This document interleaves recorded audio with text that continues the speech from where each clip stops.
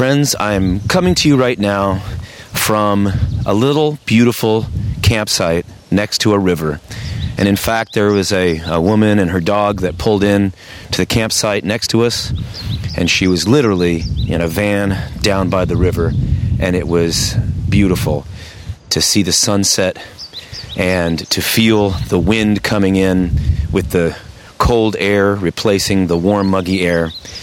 But here we are, and we're in the state of Missouri. Now, why that's interesting is because today's show is about something that was very important to at least one denomination in America, that is the Missouri Synod. In the 1970s, there was essentially a theological civil war within this church body, and it led to a great division.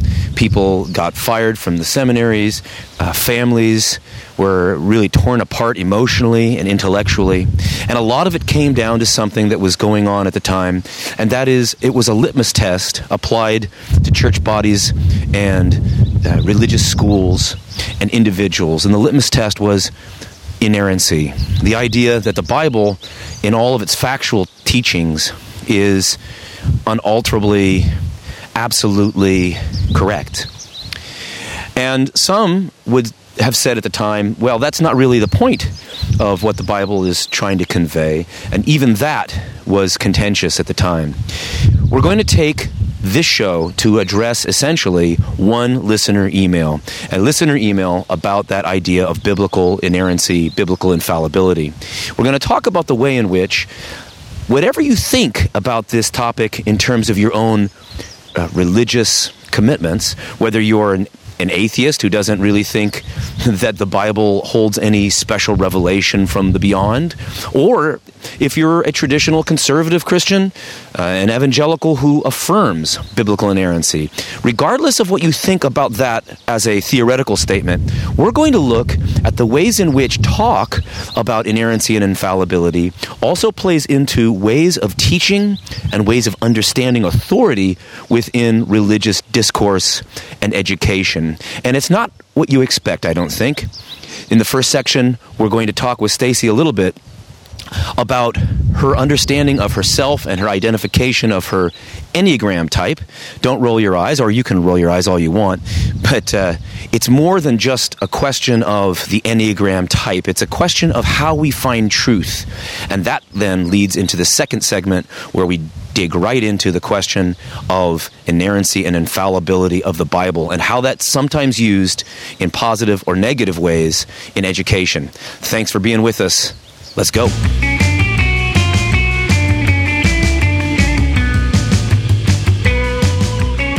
Welcome, friends, to the Protect Your Noggin podcast. We offer lessons in outfoxing religious wolves so that we can all find deep peace and freedom. Go to our website at protectyournoggin.org, where you'll learn how to be a part of the show, find show notes, and then also check out our other resources. Just so you know, we often address sensitive subjects that could bring up past traumas, because we are not afraid to dig deep. But don't worry, we got this.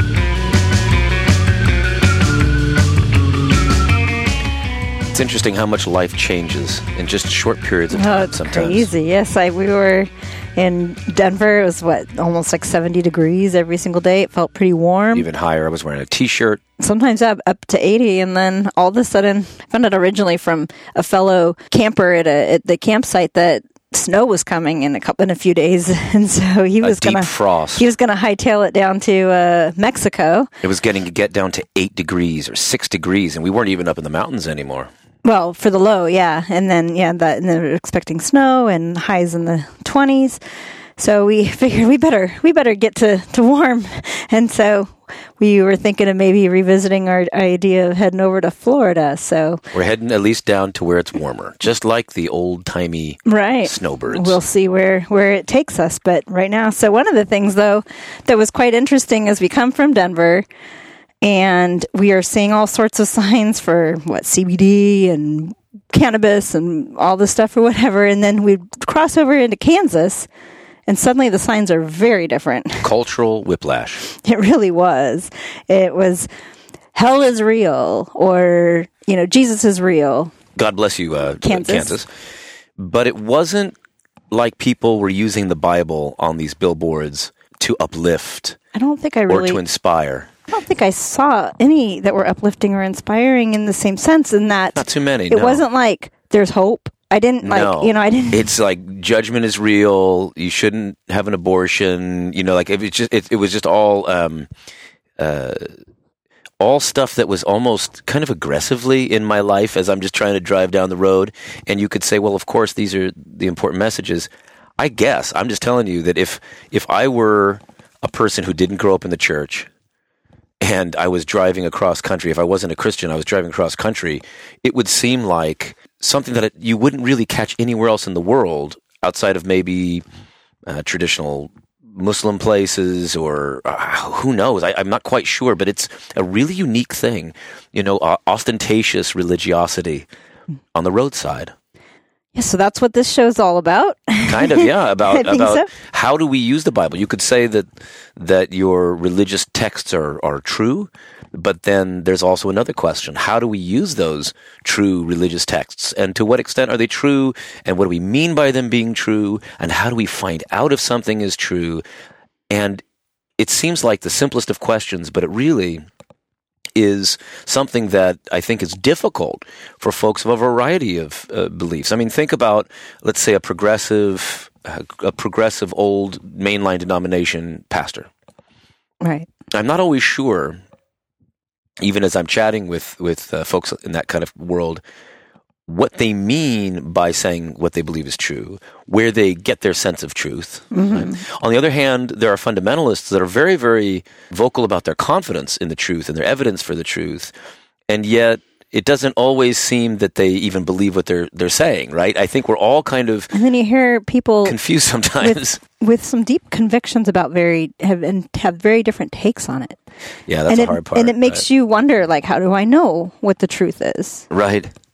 Yeah, if people could be so divergent in their interpretations of their faith, the texts, and all be very, very convinced and all very certain, how do we get there? Now, I will say this. We say that people sound certain, or people posture as if they're certain. But there really is a difference, I think, between folks that we've met that have a deep confidence and boldness in what they believe, where they recognize what I'm saying is almost certainly true. But they don't need to convince us. Right. There's that.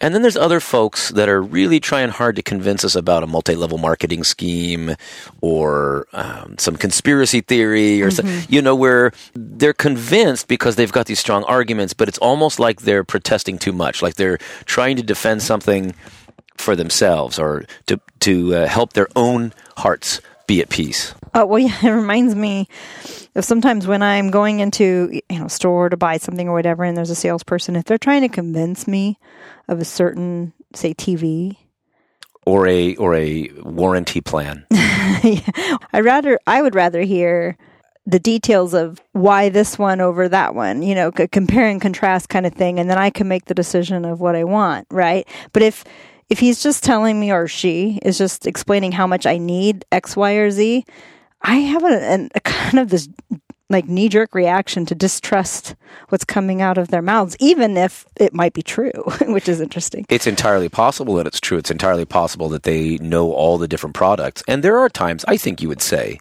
that we could be at a dealership or something where somebody says, there are all these different models, but this particular one really fits what you need, what you're talking about, what you need. Yeah, and if they can explain how that fits in, then I definitely would respect that and then take that into consideration. And definitely, it's that, no, I already know what you want. You need this. Mm-hmm. And they're not listening. And yes. Yeah. Anyway. And sometimes, I think what you're saying is sometimes when people talk about religious ideas, religious truths, it sounds sometimes like they are being motivated by some other force actually outside of them saying, this is here it is. This is what you have to believe. This is how it is. Did you ever do door-to-door evangelism or street evangelism? When I was in high school, I was a part of that program. Please. What program? There's a whole script essentially that we memorized, and me and another high school student from our youth group and our youth pastor would knock on people's doors. And I don't really know how they found the people. They might have been visitors from the church. Mm-hmm. Sometimes it's just you go neighborhood by neighborhood. Yeah, but so we might have done that. Or maybe somebody said, "Oh, there's here's a good neighborhood to try." And they thought you were Jehovah's Witnesses, and you weren't, but you were still you were still hustling and something. When I was doing this, we were invited in. I don't think we were ever turned away. So I think the meeting was set up, and we knew. I think that's why I believe it was a visitor at the church or something. And the first thing that we would say is, if you were to die tonight, do you know where you would go? So you've got a real nice setup for an urgent pitch. Yeah, and then that was the first. That was the first point of discussion. Yeah, fear. That's interesting. But regardless, you're not necessarily geared up that was something you wanted to do on a Thursday night. No, and that in theory horrifies me. I guess I was just trying to make sure that I was doing the right thing. They told us we were supposed to do it. I never did this, but I did things like it. And I was concerned for the people. I didn't want them to end up in hell. Right. But at the same time, as you're selling it, you're not saying, like, there's sometimes in life where you'd say, I have found something that is so life-giving, so transformative. And that was yeah. We could be selling, hey, you got to try this Enneagram thing out, or you've got to try Beyond Meat bratwurst or something. I think, and rather than our personal stories, it really was fear tactics that were along the lines of the questioning. I said that this whole show really is about an answer, a long-winded answer, I suppose, to one listener email. Would you read that email for us? Absolutely. It says, can viewing the Bible as infallible cause people to ignore their own gut sense of right and wrong, thereby setting them up to become victims? For instance, one is not supposed to question the Bible's account of God drowning everyone in a flood or ordering the Israelites to commit genocide. If someone were to question the account, then they are considered outside the faith. Asking for a friend. God bless, Paul. Well, Paul's question is one that I didn't want to address this soon in the podcast. But since it came up, the more we thought about it, the more we realized this is actually a really important question. It's at the heart of what Protect Your Noggin is about. What matters is this part of the question that I really thought was insightful from Paul. What it's like to have the discourse cut off, to have the questions turned off. In other words, to ask any question that's an otherwise reasonable question. Would imply your doubt and perhaps lack of faith. But more importantly, I think, insubordination, right? So sure, sometimes people have doubts, sometimes people don't have doubts, sometimes people are certain, sometimes people are skeptical. What to me is interesting when it gets to our focus for this show, the focus on pedagogy, that is the way we teach. It's the theological equivalent of because I told you so. Mm-hmm. So if a student, a young person asks, why would God flood the whole world? Or why are there, these seemingly conflicting accounts of the resurrection or something? Because he can? Yeah, well, and so the moral part is because it can, and the seeming discrepancies, you're almost, if you want to bring those up, you're almost seen as a bad person for bringing up what your eyes saw, right? You saw something that seemed incongruous. To tell somebody when they first read it that there isn't a struggle there, or that there isn't a tension there, because we already know that the Bible's infallible and inerrant, is bypassing the deeper interpretive, imaginative conversation. And for me to begin to own my own faith and why I believe what I believe. I'm just now accepting somebody else's belief if I don't understand. Yeah, you say, this is a puzzle, this is a mystery, what do I do about this? And you tell the kid There's no puzzle, this is the answer. This is very obvious and it's clear. And if you don't think it's clear, then there's something wrong with you, something immoral about you, something, like I said, rebellious about you or insubordinate. So this really gets to this question of not just whether the Bible, the Christian scriptures are true, but whether or not they're unfailingly true. So can you tease out a little bit the difference between inerrancy and infallibility? Right. So Paul's question asks about infallibility. And the problem is, in many different groups, people will use these terms in different ways. Catholics have a version of it. In the 70s, there was something called the Chicago Statement. And the Chicago Statement basically, in like 1978, set out the idea that the Bible was inerrant in the original autographs. The autographs would be the documents that were written either by the original authors or by a scribe, if they were being dictated. And then eventually these texts get sent around to the various Christian communities in the Mediterranean. And as they do, they're copying it down. And sometimes there are going to be minor manuscript changes. Sometimes they're accidental. Sometimes they're meant to clarify things. We'll get to that in a second. But the idea is that in the Chicago Statement, you've got this idea that the autographs, the original writings, were inerrant. Whether what we have now is still inerrant through the providence or the guidance of God is another question. It goes even deeper into it. But essentially, inerrancy tends to be a more modern question, a question that really you didn't see as much in the ancient world. Certainly, all through the centuries, there would be people that would take texts literally, and sometimes people would say, no, maybe there's an allegorical interpretation, like, say, Jonah and the whale or something. But inerrancy tends, in my mind, to refer to people saying that the factual details... Every single detail is absolutely how it was. So in the example of Jesus feeding the 5,000... Right. It wasn't 4,999. Right. Well, it wasn't 5,050. It was actually 5,000. Is that what That's you're basically the to? idea, right? So you're dealing with the facts, right? My personality very much wants to you want to know this. Now, exactly. the chances that there were precisely 5,000 people there would be so weird and uncanny that I'm not sure. Now, it's possible. It's possible. But I think that probably most... It's not the spirit of it. Well, even most conservative inerrantist Christians would, I think back in my life and chatting about this, they would say that 5,000 is accurate, but not according to the precise, tabulations that we would use today, right? Was there a card reader? No, it was like 5,000 people. The irony here, or like the difficulty here, is that even conservative, even fundamentalist Christians recognize some things to be non-literal, like when Jesus says, "I am the door." Jesus is the door, but he's not a literal door, right? Or even really weird things like the Apocalypse of John or the Book of Revelation, where it has these apocalyptic images that are understood to be true, but are also encoded in this other kind of apocalyptic language. Obviously, the God of the universe, the whole entire thing is trying to communicate in a way that we can understand it.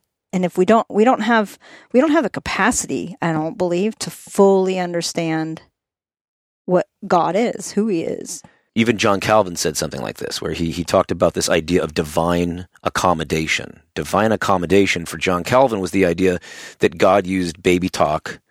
When you see a child and you say, hey, mommy and daddy, they love each other and they've got magic in their hearts, and that sparks out a little fire of love that becomes babies and they come out of the mommy's tummy. Well, it's not in your, it's not in your stomach. It's, you got a womb and you got a uterus, right? And it's sexual intercourse, not, the magic. But at the same time, when you're talking to a little kid, this makes sense and it's not false, right? Now, I'm not saying that that's what the whole Bible is. You figure this out on your own, friends.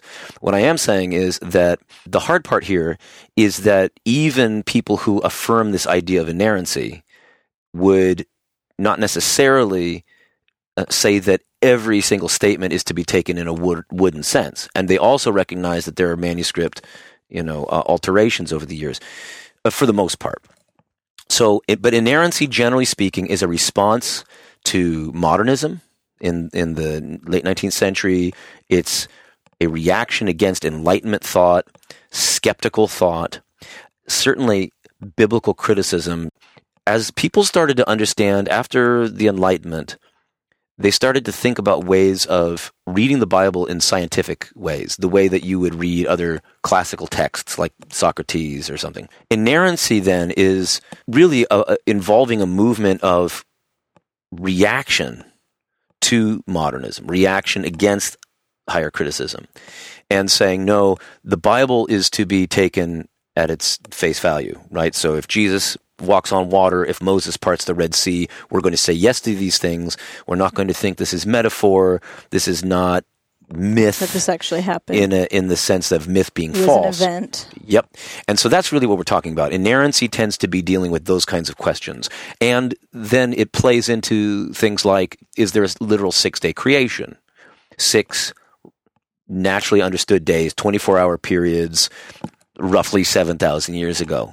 That would be more of an inerrantist move. Now, the infallibility language sometimes means that. But the way I like to kind of distinguish them in at least evangelical thought is that infallibility tends to be a weaker term. If you mean, and I want to be very careful about this, infallibility is weaker in terms of the claim it's making about the factual truth of biblical texts, ancient biblical texts. What it's saying is it won't lead you wrong.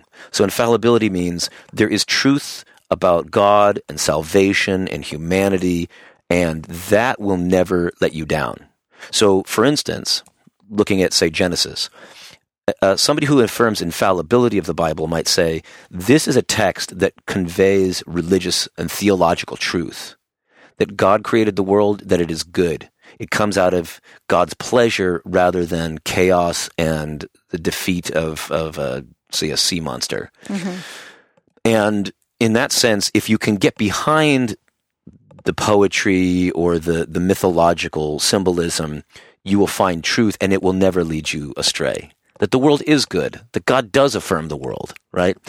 Now, inerrancy goes farther and says, not only is this true theologically, it's true and all of the facts. Kind of scientifically, yeah.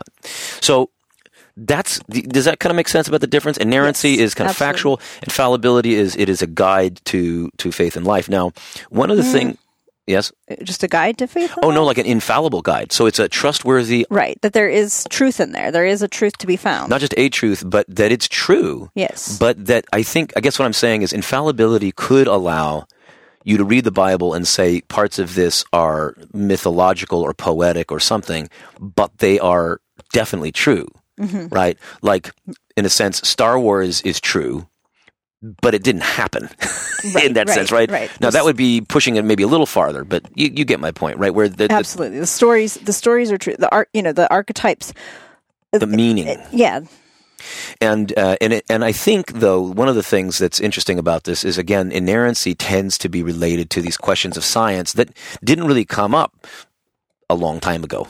Right? Like, not in the same way that they have as we look at history, archaeology, geology, biology, and these sorts of things. Now, before we get into that, we're going to get deeper into this idea of inerrancy and sometimes the ways in which it can be difficult and indeed problematic in an educational setting to enforce it in an authoritarian way. Mm-hmm. Before we get there, I want us to talk about a little bit more this idea of truth and that kind of reflection on how we figure out whether something is true. And we want to do this through your journey in the last week or so related to the Enneagram. Right? Now, just to set this up, you used to identify yourself in one way related to these types, these archetypes, and then you had a realization and you realized you were mistaken about how you were operating in this Enneagram world.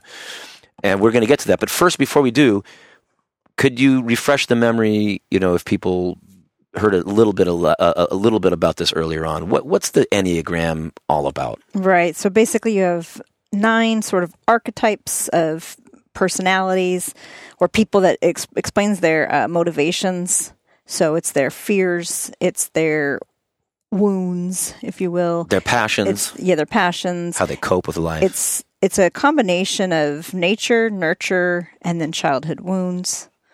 And there's all sorts of depth to it, and then there's a lot you can explore within the Enneagrams. But on the basic level, there's every personality type can also have healthy and unhealthy versions of it. They can borrow from the personality types that are right next to them in the numbers. The point is that you can borrow from the personality types that are close by on the number scale. Right, so there from are 9 numbers. 1 through 9. So you could take a test online. You can read the descriptions. Right. You'll find your number. Right. And then whatever that number is, there's also some nuance in terms of the health or unhealth. Correct. But then there's the idea that you might lean to the left or the right in terms of a number. So if you're a 3, you might be a 3 with a 2 wing, or you might be a 3 with a 4 wing. Right. Now, this will make more sense if you look up what these numbers mean, but it's the idea is that it fills out the type, so it's not just cut and dry, like you're going to be completely, But one of the things that some people will feel like there's a strong tendency towards a whole different number, so they'll say, like, so what if I was I'll go for myself, like 6, I thought I was a 6, and on my test, a lot of times I would come out quite high in the numbers as a 1, and so, I might be tempted to think, in the beginning, like, well, maybe I have a 1 wing or something, because this is a very big part of my life. Right. And you can't have that. And I think it's not like you want to, and people don't let you. It's that's not how. It's just not how the concept it actually works in the archetype. But what that can be is somehow a signal that one of those is obviously probably, it's going to be you, but you might have borrowed from a different number, which is what I was doing. All right, so let's get to that. So you thought you were a 6. What generally is a 6 about? 6 is about loyalty and security. They want security, and so 6 is they want support and guidance, and they've also pretty much researched all of the worst case scenarios. They're prepared on all occasions, and again for the security aspect of it. And both of your folks are 6s. Yes. So that's how when they tested, they were both 6s. Pretty clearly. And so I realized, so when I took the test, I originally was 6 as well, but I realized that I was borrowing from the 6 way of being. Like, I'm a 1, and my 1 personality, that doesn't make sense. Okay. So your parents are 6s, and you see that you are kind of acting like your parents in many cases. Mm-hmm. One of the things that happened is... Well, and I heard there was a teacher that basically said that in certain circumstances that you might take on you may not know your true number, your true who you are because of certain life circumstances. And again, that's the nature versus nurture, maybe, perhaps. And when I peeled back the layer of how... In my household, if I took on the 6 part as a child, then, and even as an adult later, until I realized what actually is my driving force is the 1. But if I take on and borrow from that 6, then I'll get in less trouble. Like, I can turn my attention to detail into making sure that I check out all worst case scenarios and avoid certain reactions from my parents, say. And if we were having financial issues or whatever, then I would worry about it, but I would then try to give my parents some money to help them out, which they obviously, this is what I internalized, right? But anyway. But that's going to bring safety. That's going to bring safety and security. But what the listener needs to know, if you don't know the different types, is that a 1 is interested in justice, fairness. They have a very clear sense of right and wrong, that they also think that their version is the right way, even though they could be misguided even sometimes, which is what the self-righteousness part was that we hinted on in the shadow work character. Yeah, so we figured this out after that show. But going again to this, so the 1 wants to be just and right and holy. You want to do it right. Perfection. Perfectionist. That is not necessarily what a 6 wants. A 6 is going to be a little bit more, but they're also going to be a little bit more willing to be loyal to the leader, right? So it doesn't until they're not. But yes. Yes, but a 6 is generally going to be predisposed towards finding safety by figuring out, right, what they're supposed to do from this external thing. But the 1 is more interested in this kind of ultimate goodness, right? Yes. Whether or not they're right about it. Now, your case was, in your attempt to want to be good, you then said, well, how do I be good? By borrowing from what my parents are, because I want to be obedient. But it's not so much that you want to be obedient, you want to be good. And so I want to do the right thing. You want to do the right thing. And they're telling me this is the right thing, and so I'm believing it. Now, a lot of it was, you know. Now, the thing that you learned from the teacher, though, is that sometimes the reason you can misidentify your number, when you don't feel like you have the ability to fully express who you are. and when you are looking at the external behaviors rather than the motivations. Yes, that's so true. So Enneagrams are not really about how you act as much as why you act. Yes, what's in the core of you. And so how does this, for instance, affect our relationship? Now, I'm a 7, and 7s are really interested in adventure, going and seeing new things, new experiences. I'm trying to avoid pain. Yeah. So you're trying to avoid being bad. I'm Right. trying to avoid pain. So, so when you have complaints against me, I take it as I'm bad. Well, I'll even go back farther, because that's a very one thing for you to say. For me as a 7, I'm often not really, well, I mean, I might be complaining, but I'm crying to you. I'm saying, this thing is causing me pain. This thing that's happening in our lives is making me sad or making me anxious. Right. And I don't want that. Like, that makes me sad. Because when you hear it, I don't want to hurt you. I want to be good, and I love you. yes, this is true, but when you hear it, you also judge yourself. You hear it as condemnation and judgment. Right. That's what I said. Yeah. That Well, what you said is it makes you like feel I'm- sad. There's a difference, right? No, like in a way. But I'm somehow flawed as a human being That's that the I part, can yeah. create this pain in you. And then it's very difficult for me, because sometimes then I'll say, here's this thing that's hurting me in the way we're acting together.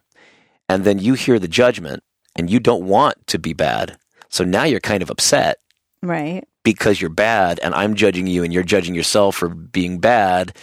And then there's a little bit of sometimes defensiveness or a Correct. counterpunch. And then we get into this negative, sometimes really difficult cycle, what we call a loop, of me then re-emphasizing, no, I don't think you heard me. I'm just trying to tell you I'm in pain. And then I've heard it, and I'm already feeling like the worst human being on this earth. So now I'm dumping on but you I also again. don't show my emotions. And the you don't same way. necessarily tell me, well, I'm sorry I about think that. I tell you because I have so internalized the judgment of myself, and I feel horrible. I don't think you feel bad at all. I think no, I feel absolutely horrible, and I even realized that I need to make sure that I vocalize to you that I do understand, I do feel your pain, that I rather than just internally judging myself for it and realizing what an awful person I am that I did this, that I also need to share with you that I understand what I've done and how this action has hurt you, and I'm sorry for that. And I'm looking for mercy. Now, this is really interesting because the one person I think really has a special relationship to Micah 6:8. So to do justice and to love mercy and to walk humbly with our God. So humility is there in the midst of it, but it's justice and mercy. Now, the value of the one, what the one brings to the party, is justice. And that's important. It's really It's an important piece. There's definitely ways that there are some things that are right and there are some things that are wrong. And that's what our show is a lot about, of saying these ways in which people are sometimes being harmed in religious communities, this isn't right, and we have to speak up about it, even if it's difficult or even if it ruffles feathers. Mm-hmm.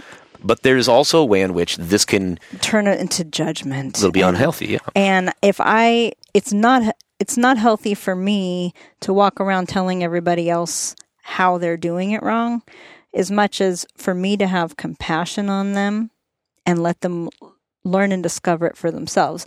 And now, there are times where maybe I step in to stop a really egregious harm that's being done to somebody. Sure. I'm not saying that. What I'm trying to say, though, is I think since I know, and it often involves like the little things in life, the best way to do it, then I will sometimes say, oh, no, dude, like this.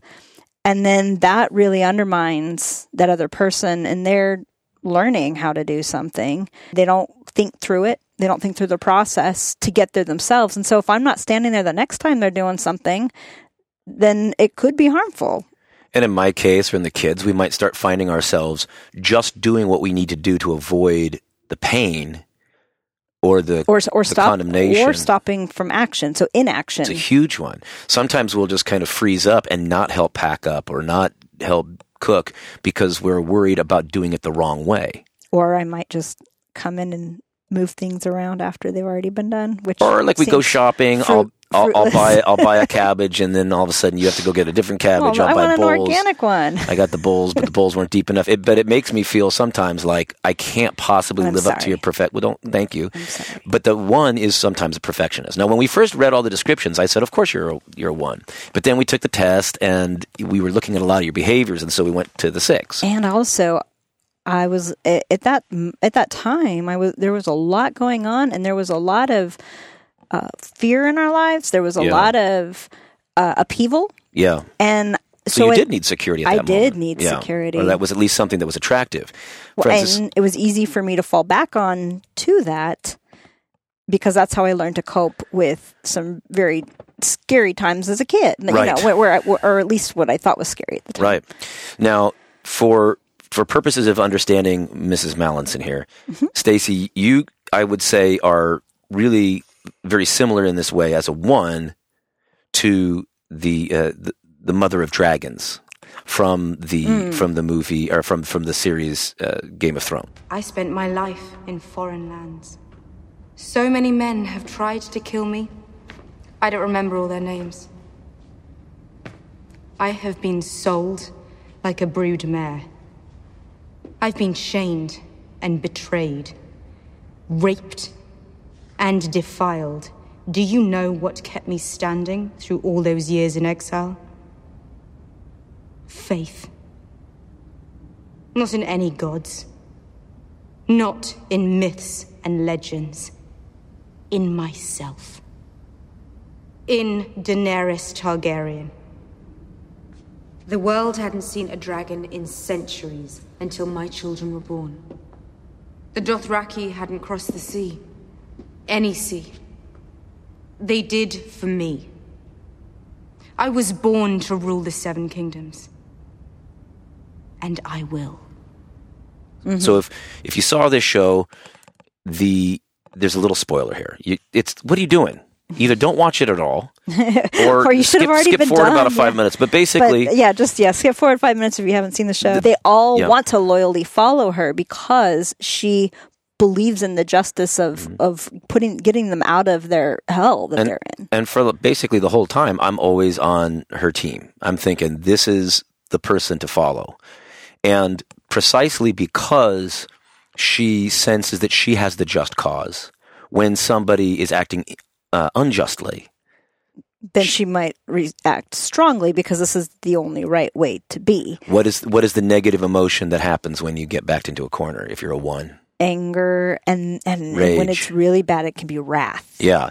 And so she, and you'll have to watch the show, but she does some things towards the end where she goes... one personality she goes bad. Type, the one personality type, when it becomes very unhealthy, it can then turn into the unhealthy version of a 4 personality. But what that would mean is that then there's a belief that almost there's like no hope for the justice that I had envisioned, and then it's hopeless. You burn it all down, and then just burn it all down. And sometimes we'll do this in a relationship where you'll say, "Oh, it's hopeless." Like so, it's hopeless. Forget it. Like, and then you walk off or whatever. And I realize like, okay, so that's not the healthy way to deal with it, and that's when I'm being very unhealthy. Another way, though, that I think a less healthy way of dealing with situations was illustrated by our dog Bindi at the dog park. We were in Kansas, and it was a great dog park in terms of it was vast, and there are all these dogs running around. For the first time in ever, Bindi loves people, and people love Bindi, and same with other dogs. She's been on the dog beach in Huntington Beach with all sorts of. I mean, you're talking like pit bulls and chihuahuas and all very well socialized. Even Great Danes, like all sorts of mix of dogs that she's interacted with. And we never saw her react this way to a dog that was coming. Usually when she feels that she's being overpowered, she'll do either I'm going to just lay down. Yeah, she just gets submissive. She just gets very submissive. Sometimes, even belly up. If it's, whatever, she can make herself very vulnerable and just say, no, and I'm done. This one, for some reason, it didn't invoke that submissive reaction. Instead, it crossed her boundaries. she just tried to get as mean as she could. And she had this like, a look of little terror in her eyes, and she put her little paws up and like spread them out real big. Like she's trying to opposite make herself look big, but then it actually kind of showcased how small she was. It made me love her so much, but she's so cute. She's like, yeah, yeah. But she was shouting and screaming and trying to be angry and mean, but it wasn't. It just wasn't working because then there was another time when somebody came along and they were walking by, and kind of a vagrant. Right, and she at a free camping site. It was funny because she was on a leash. She was on a leash that actually accidentally got free, and so she was like getting closer and closer, but like getting her very confident and scared. And it's funny because I feel like there was an extra confidence in her that she had because she was like, "I'm being restrained here, or else I would give it to you right now." But she didn't realize she wasn't restrained, she would just get closer and closer. And this poor guy is like. That is a scary dog. Yeah, he said she could rip the throat out of a cougar. I'm thinking, no, she can't even really deal with some medium-sized beagles. But at the same time, there are times we all find ourselves in this spot where we find this extraordinary energy and power, and then other times we're surprised at ourselves at how afraid we are. Well, here she was afraid. Yes. And she started to do things that would mimic what she thought in a certain sense would be scary or make her look bigger and more powerful, but it just showed her weakness. And it kind of seems to me that was fear. That was kind of like your false six, in that there was this kind of this sense of trying to scare off the world, but it's not quite working, but it's loud. And that the other side, though, once you were able to understand what you think now as being a one is really your motivation. In the last few days, it's been very helpful for our discussion of the dynamic between our two selves. And I wrote a little poem. I said, she is the Tao, I am the 10,000 things that dances around her. Now that sounds I hope that sounds romantic. It was like a short poem, last night, because what it helped me realize is that the connection between us, me as a 7, I am kind of a spaz.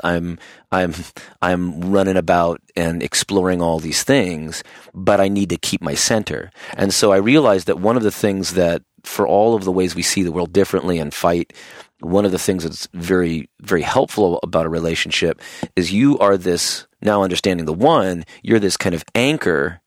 And then this keeps me in orbit. There's a way in which maybe this fits with the patterns of, let's say, foraging or hunting for edible mushrooms when we were in Seattle. Right, where I will go through and look for in the detail, and I'll find some maybe that you'll miss, but you'll go through the bigger picture and say, okay, here's an area where I should, maybe find this type of mushroom. So I'm just running all over the forest, and you're kind of doing a button hook move, and you're focused in on a spot, and you're going to pick up those things that I missed. On the other hand, I will sometimes be able to go out and find a whole field of chanterelles or morels. I'll get too caught up in looking in the details of it all that I won't maybe get to that field if I don't move along a little faster. But when we're healthy, we're working together in a nice symbiotic way, right? And this is balancing. Right. Now, and there's two things actually I learned though with the Enneagrams and the ones, is that the one really felt right, whereas with the 6, it wasn't quite resonating, and I wasn't quite understanding our relationship to each other when I was misidentifying myself. And then when I understood what was going on with the one, being a 1, then I realized more identifying with the motivations of it all, that this, like, okay, yes, this is absolutely, it just felt so right. It just felt like this is definitely the answer. Especially since we had in the past come up with metaphors or images that help us to think about these dynamics of a relationship. In a book about sexual ethics, I tell the story about this idea in our family of the Stacy jerk chain. Would you mind maybe sharing with the dear listener what that's about? Well, basically, so as we are about to head out the door, there's inevitably something that I remember that I forget. It's almost like before I go out the door, I've got to figure, or as I'm going out the door, I got to figure out what is it, that one thing that I'm missing. And then I realized, okay, there's always going to be something. I can find something, and I usually do. And I'm like, wait a minute, and I got to go back in and get X, Y, or Z. Now, I'm not trying to do it. You say inevitably. It is inevitable. It almost is every single time we're 5 feet out the door. And I'm not trying to do it. I'm like, what am I missing here? I've got to be missing something. And then as I scan my brain, I'll find it. And perhaps I could have lived without it during that day. Mm-hmm. Sometimes it's my phone or, and do I really need my phone everywhere I go? No, probably not. Sometimes it's good to have. Now, the reason I call this the jerk chain is if you've ever seen that dog in somebody's yard that's on a long line that's tied to a tree or anchored into the ground, it's running. It's like, so excited. It's a squirrel or a visitor. And you just see that dog kind of jumping in midair, gets yanked back once it hits the edge. You're all rearing to go. You're waiting for your center person, the one you're going to dance around, right? You're waiting for me to then let's move forward here. And then instead I like pull you back. And if I see you as holding me back, then I get deeply distressed and get agitated and irritable. And I'm saying, come on, let's go. And then you feel like I'm judging you. So then now you're mad at me because I'm telling you. I mean, this is pretty much every time we move or go on a road trip, we fight terribly because I'm desperately excited to get on the road trip and you are really making sure that we have everything perfectly we need. Packed. Mm-hmm. And the flip side though is when we're healthy, it's more like a tether ball, right? Like you're the pole. That's why I'm saying I'm able to dance around it and I'm not lost. Well, and usually because you give me a center of gravity. And usually you're able to ask for things and I have it. And it's right great. There. We very rarely have to go to the store to get right. So I do rely on that. I do rely on that as long as like the expectations and my impatience and so forth are taken care of. Now, there's another thing I learned with one personality type is I do have a very strong sense of what's right and wrong, and sometimes I can feel even if I know that something, if I see somebody doing it wrong, then I may feel tempted to share that with them or stop them from doing X, Y, or Z.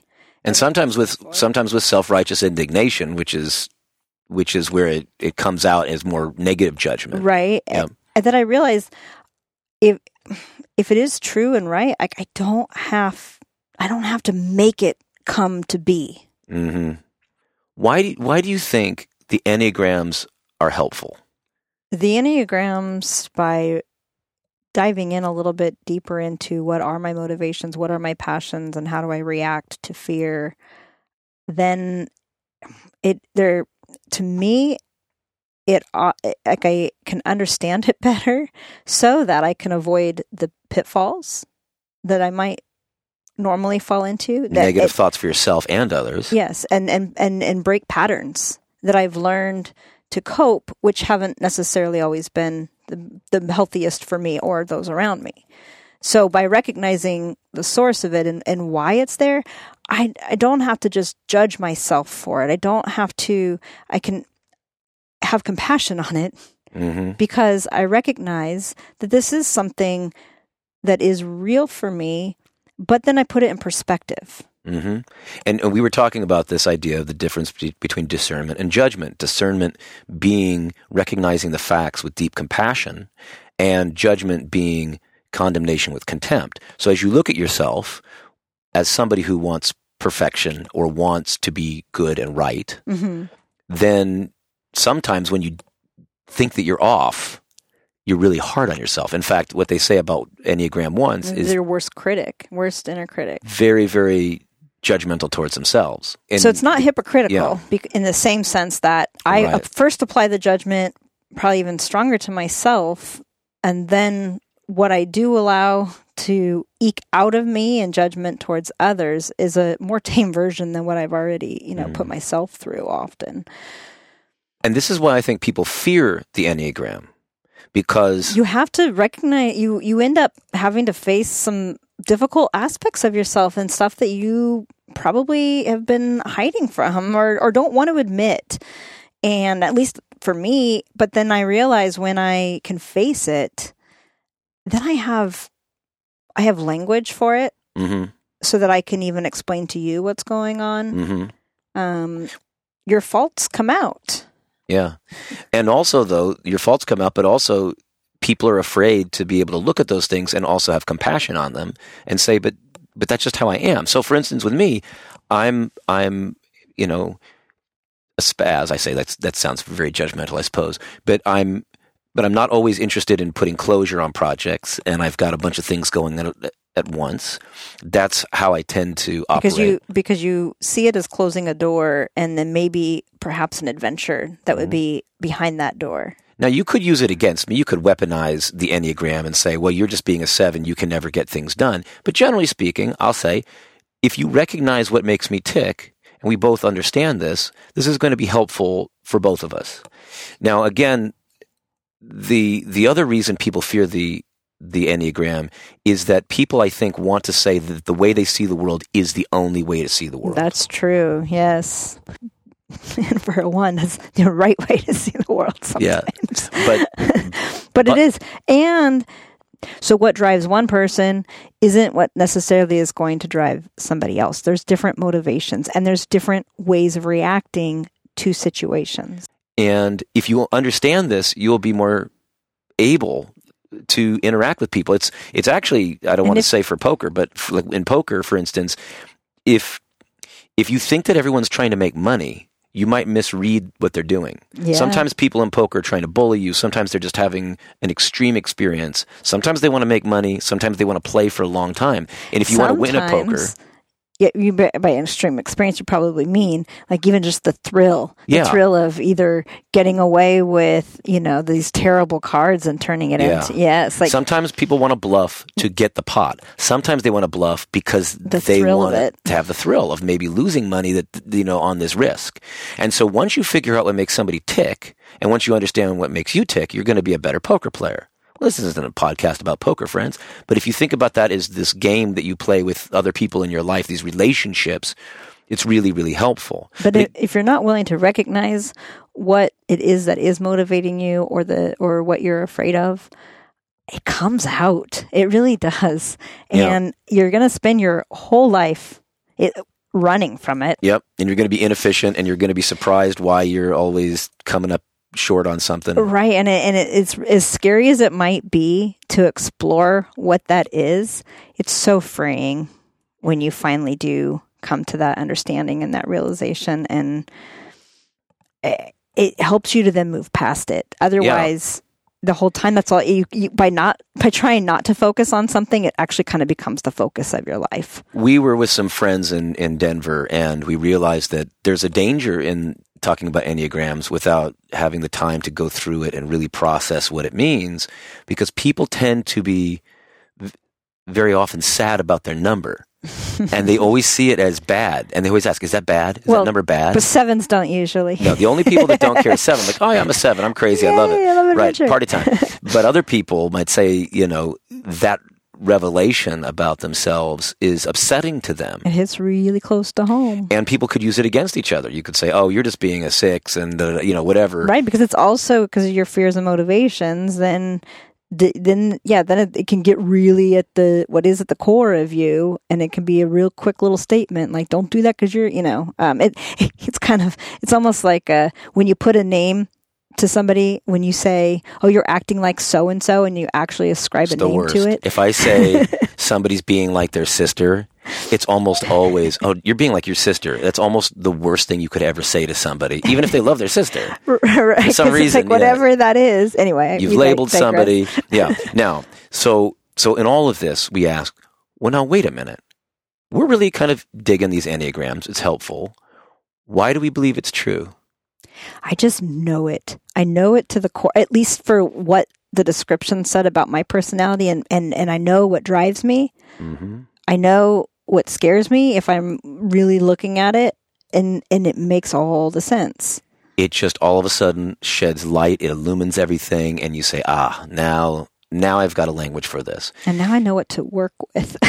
I don't need to sit there and spend 25 minutes trying to insist that you're a 1 and try to prove to you that you're a 1. And you can't label somebody else, actually. No, that's definitely bad. But in terms of... But also, because, and again, I might act like a 6, like we talked about, but you don't necessarily know my inner motivations might interfere, what's driving that. But once you explained to me how this was working, I said, "Oh, of course that's right." Mm-hmm. Once you said, "Wait a minute, I'm not a 6, I'm a 1." Oh, well, now that just made all the sense in the world. And yes. This drove it home for you too. You just breathe deeper. It explains so much. Now, there are times when this can go wrong, but this is what we're trying to get to, friends. There's a kind of test for truth that is hard to put into epistemological formality. That is, it sounds like it's underappreciating philosophy and logic, but I don't think so. I think there are times in which something is presented and it's either going to ring true or it's not going to ring true. And my favorite is throughout the Tao Te Ching, Lao Tzu every once in a while will say, "How do I know these things to be so?" Like this. And he just kind of, imagine he's putting his arms out, saying like, "Hey, what do you want me to say?" Is. It just is. I see an example of what we're talking about that's easy for me to understand, at least, is the idea of gravity. Like, I don't have to, gravity just is. I'm standing here on this earth. When I heard the concept of gravity, I'm like, yes, this is what's happening. This absolutely makes sense. Now, if I don't have to defend it, now I guess I could, drop a ball or whatever and let it fall. Right. I don't know. But if somebody doesn't think that there's gravity, I'd be like, and I'll have compassion on them because they must be very tormented, right? They probably can't recognize They're a little confused. anything. I might spend just a few minutes trying to see where we're going wrong here, but eventually I might just walk away from that conversation because we're not really going anywhere. Theoretical physicists, please keep doing your work. We understand that there are ways in which the theories that we use to explain gravity are complicated and maybe we have to revise how it works. But the reality of gravity is this reality as we experience it. And so if you don't think that, when you jump off a cliff, you're going to hit the ground. Well, and instead you're going to fly. Sorry, right? I mean, you're going to have to learn that. But what we're talking about, though, is kind of, again, back to Lao Tzu. He talks about water. Water goes low, but it can destroy castles. It's very, very powerful by being in tune with these natural physical forces. And very often religious people spend most of their time trying to create very contorted, difficult ways of describing and explaining their world so that everything fits. But they're always working really hard at it. The truth is not a puzzle to figure out. It's actually a gift to receive. There's certainly puzzles to figure out, and that's fun. You like puzzles, but you're exactly right. And if somebody denies it, we have this tendency to want to forcibly, shake them or punch them or splash cold water on them and say, "Come to your senses." And that doesn't work. No. And it makes us stressed out all the time. Right. In many ways, I think this is something that got me when I was in high school. I would walk around. I wouldn't wear shoes. I'd have a little Ensenada hat that I got, leather hat, an acoustic guitar. I'd skip class, and I'd just go around asking if I could convince people in 15 minutes that Christianity was true. And I had my 15-minute spiel with my arguments, my philosophical arguments, many of which I think were strong. But first of all, it didn't work. Nobody would come to church with me. No. Fine, that's great, but it wouldn't go any further than that, right? It wouldn't be like, oh, now I see the light, and here, how do I learn more about this? Did you ever have that answer? No. Yeah. No, but there were times when there would be a certain kind of peace or strength or courage that you in my life that somebody said, "Now, where do you get that?" Yeah, how'd you find that? Or can you show me how to get there? Mm-hmm. And that was a whole different conversation. But there's this really interesting line in the Tao Te Ching where Lao Tzu says, "No one can contend with the sage because the sage does not have to contend." I was thinking that so much of religious conversation is uninteresting, misses the point, and is petty and divisive and spiteful and angry. And all of this differs to me from this image of a solid rock mountain face. Think about like in Boulder, those sheer, beautiful foothills, just ancient, hard rock. And I wrote this down. I said, look for a truth that is like a solid granite mountain face, let all fragile constructs dash to pieces against it. You're looking for something that you lean into like a rock. And that's what truth is like. And it's Now, unwavering. Sometimes it is really hard to get to the truth. We've got cognitive biases. We've got our selfish motivations. But friends, what we're trying to say is that one of the reasons we like Enneagrams is because we leaned on it and it felt solid. It felt like there was something here that helped us. And maybe we can be convinced otherwise, and we can always be wrong. We're humble in this. But we sensed something that rang totally true. Absolutely. And it was healing. It worked. It was helpful to us.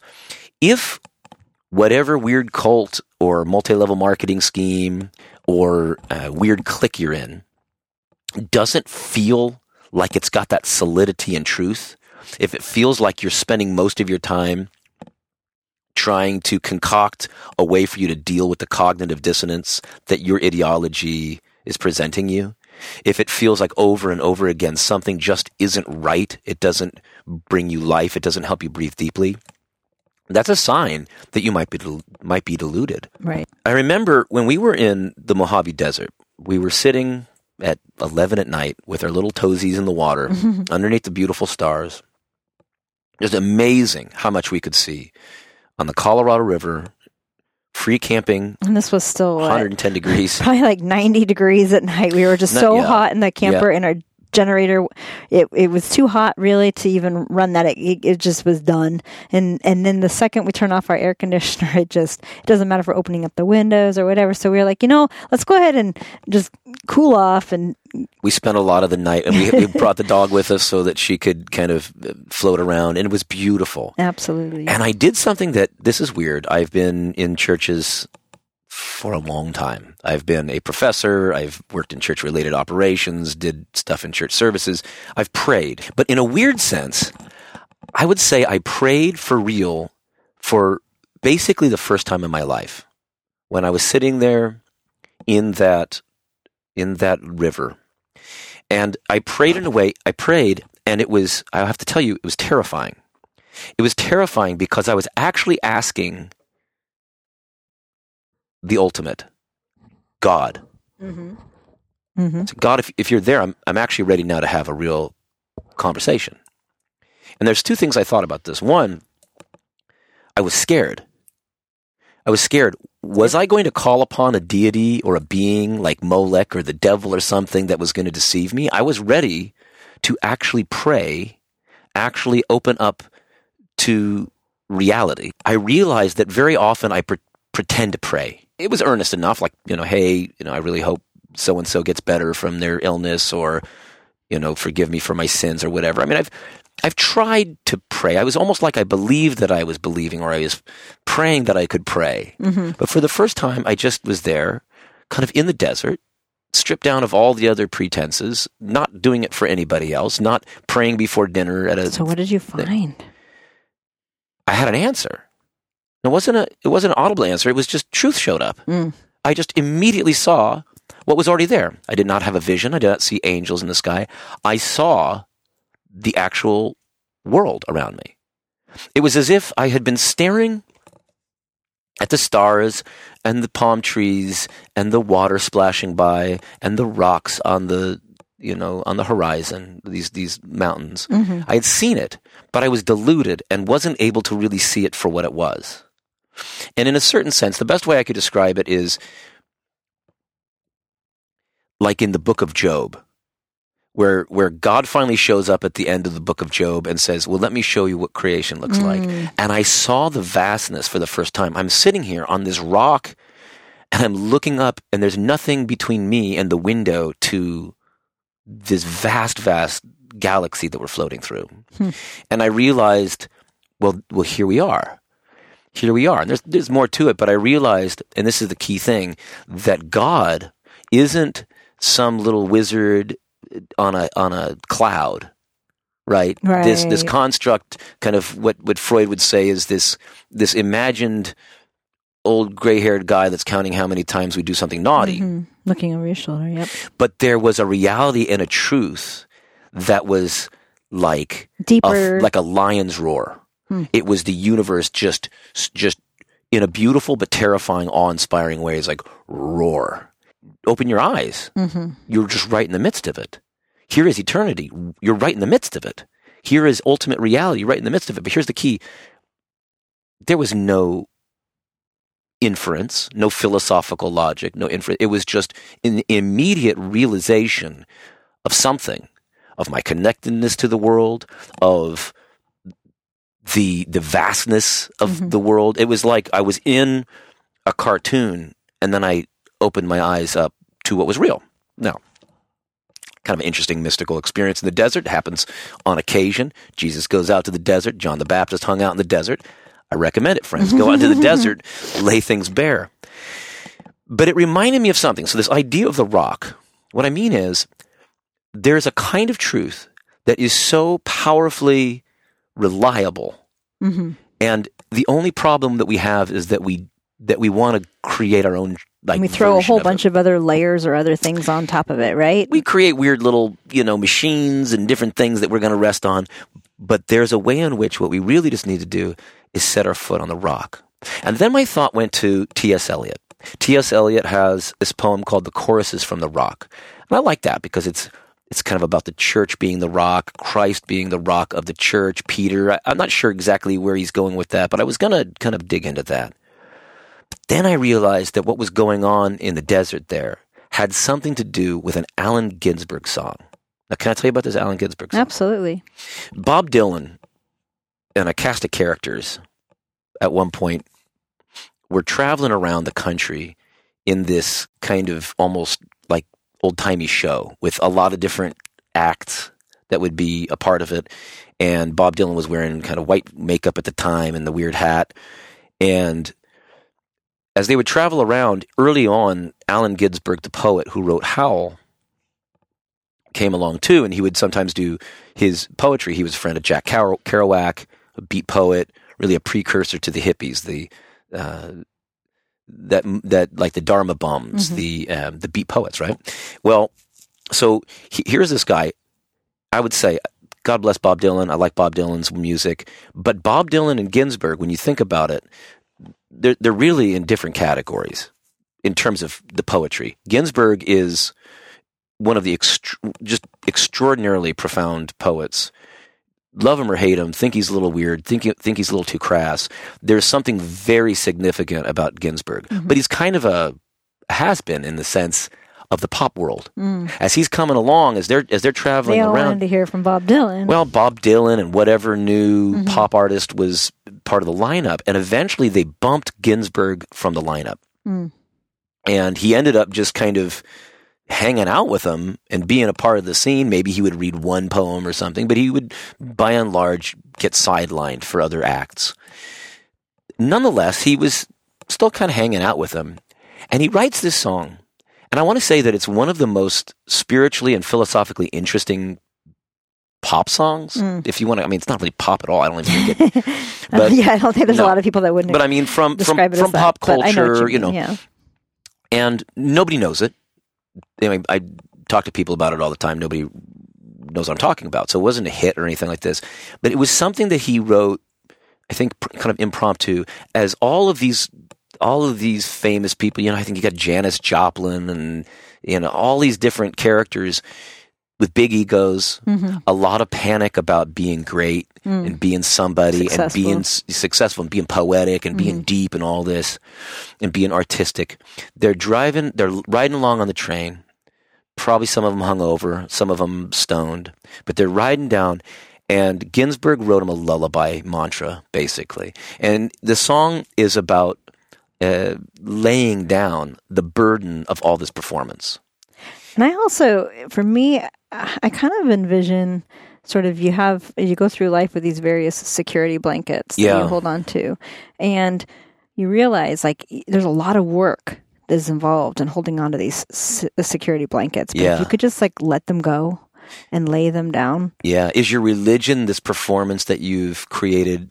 Like you're a circus performer, is your art, is your writing, is your music, is it a performance or is it a genuine just shout for joy or expression groan. of who you Yeah. are and coming to life Mhm. through what you're doing, or And- is it a persona that you're playing?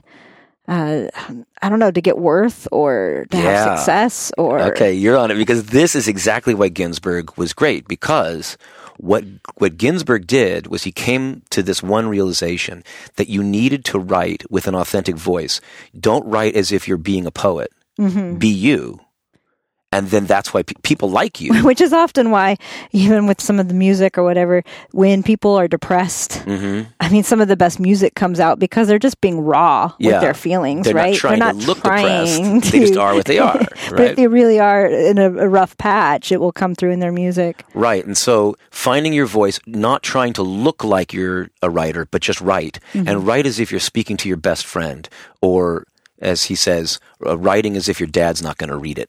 You know, that Being super ego completely judging. honest, authentic. Now, to be fair, then Allen Ginsberg has a lot of crass poetry because he's just exercising that. And sometimes maybe aesthetically we would say today, all right, we get that point. In his day, pushing those boundaries had more of a weight than it would today. He, you know, is pushing things in a way that maybe today isn't as outrageous, and now it just seems kind of self-indulgent, but it doesn't matter. Finding that real voice was important to him. Now, the song is called Lay Down Your Mountain. Lay down, YR, lay down your mountain, if you're going to try to find it. Not easy to find. It is on iTunes, where I was able to see it. And there's a couple different versions of it. But again, it's like this lullaby that he's singing to all these people. And I want to play it, at least a couple stanzas of it, because first of all, I want you to see that if you can get to where he's at here, if you can understand what he's saying, you will save yourself so much pain. Yeah. I know it sounds scary. Now, the reason I used to not like the song is because I loved a lot about it. It says, lay down your mountain. Lay down, he says, you know, hey, alchemists, lay it down. So in other words, you guys, he's not being a judgy goody two-shoes. He's saying, don't rely too much on the drugs. Don't rely on your camera. Yeah, your camera. It's sometimes like looking out the window right now at the beauty. You know, you don't want to see all of your life just through the camera trying to capture it when you're missing what's right in front of you. And he says this line, listen for it, lay down your practice precisely. Lay down your practice precisely. They're practicing their songs and they want to get it right. And they're so worried. And he's saying lay it all down. But he's also trying to get them to go to sleep. And he's not saying that those things aren't important. He's saying that sometimes you just need to rest. Now, this is certainly important, I think, for you and me and our personality types to sometimes have, for me, I need to have rest and you need to have quiet. You need silence. Oh, I know. Say that I again. need stillness. So sometimes, so how does this work for our personalities? Well, you need silence. Your mind is always going 90 miles an hour, and it's really hard for you to stop thinking so that you can go to sleep. I need stillness. I fidget and I keep, wondering like what is it I'm missing that I need to do, and I tinker and all this stuff, and you sometimes kind of laugh because as we try to like settle down and to go to bed is when I have to keep moving and get everything. It's really precise. hard. Yeah, I'm trying. Yeah. And so what Ginsberg is saying to you is, lay down the dishes. Yeah. Lay down, picking the gray hairs out of your head or whatever. I mean, all these things that we panic about, sometimes we just need to rest. Now, the reason though, so that's all great. I think it's really, really powerful. I think it's very emotionally and spiritually important to get what he's saying here. But there's also something where he says, lay down God early on. And that pissed me off. I said, no, I'm not going to lay down God. Like, why would I do that? You have to lay down God?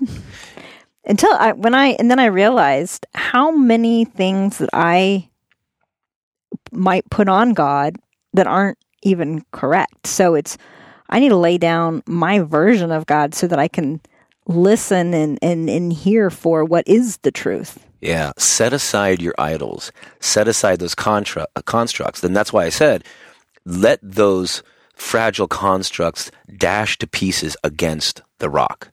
And this is a long way around why I wanted to play the song. Because all throughout it, you're saying, well, is he just saying there's nothing there? There's just void? No. He's saying, set your feet on the rock. So lay all these things down and set your feet on the rock.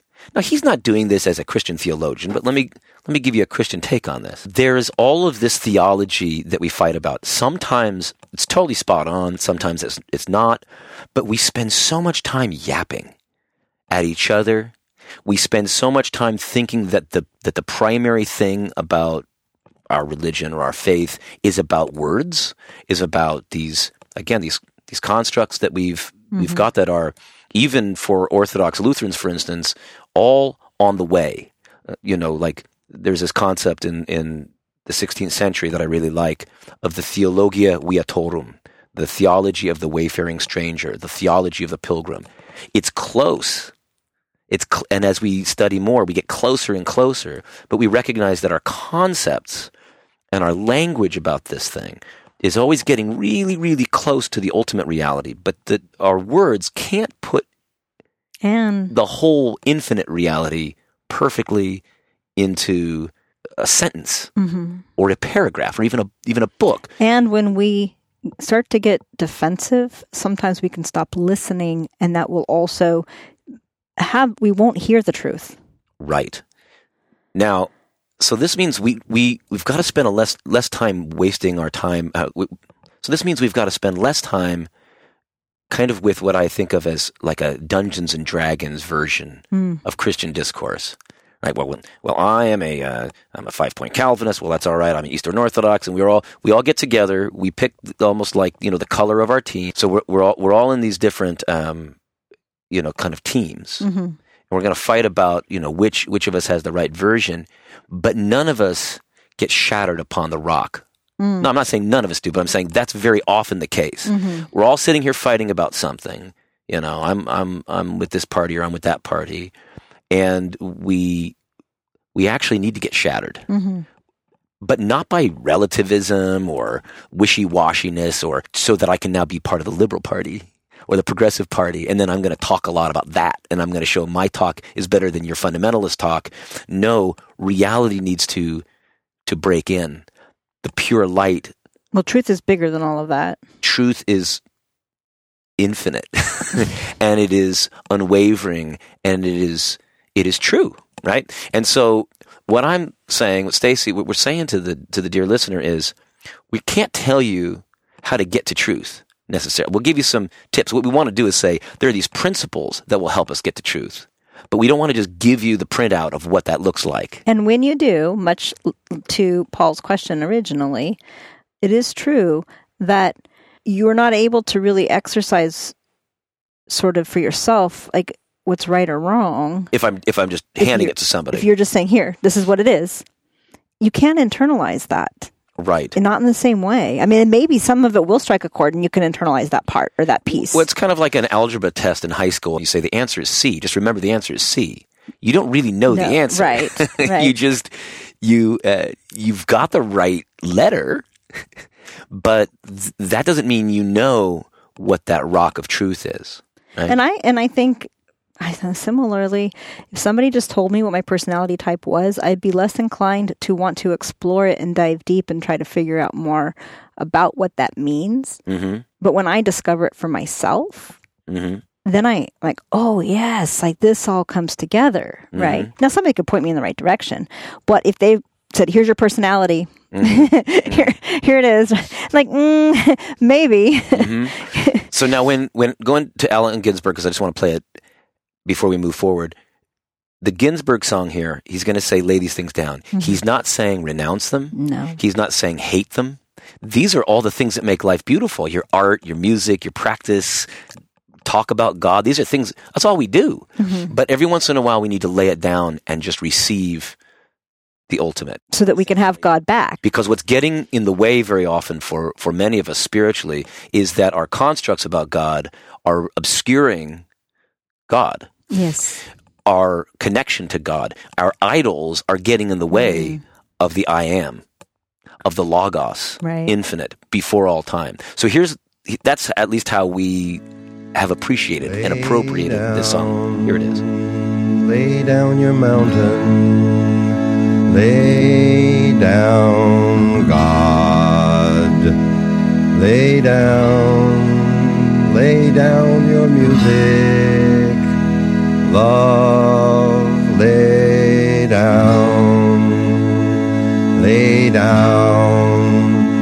down your hatred, lay yourself down, lay down your nation, lay your foot on the rock, lay down your whole creation, lay your mind down, lay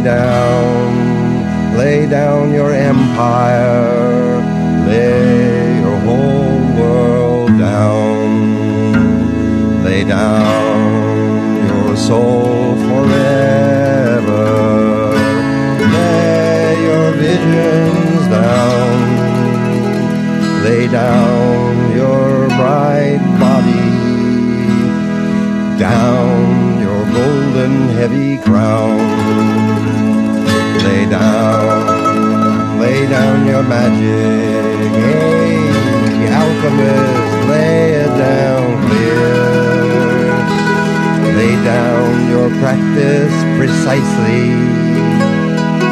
lay down your wisdom dear, lay down your camera, lay down your image right, lay down your image, lay down right, lay down your So I don't think there's much more to say about it, but it's not, you can't dance to it.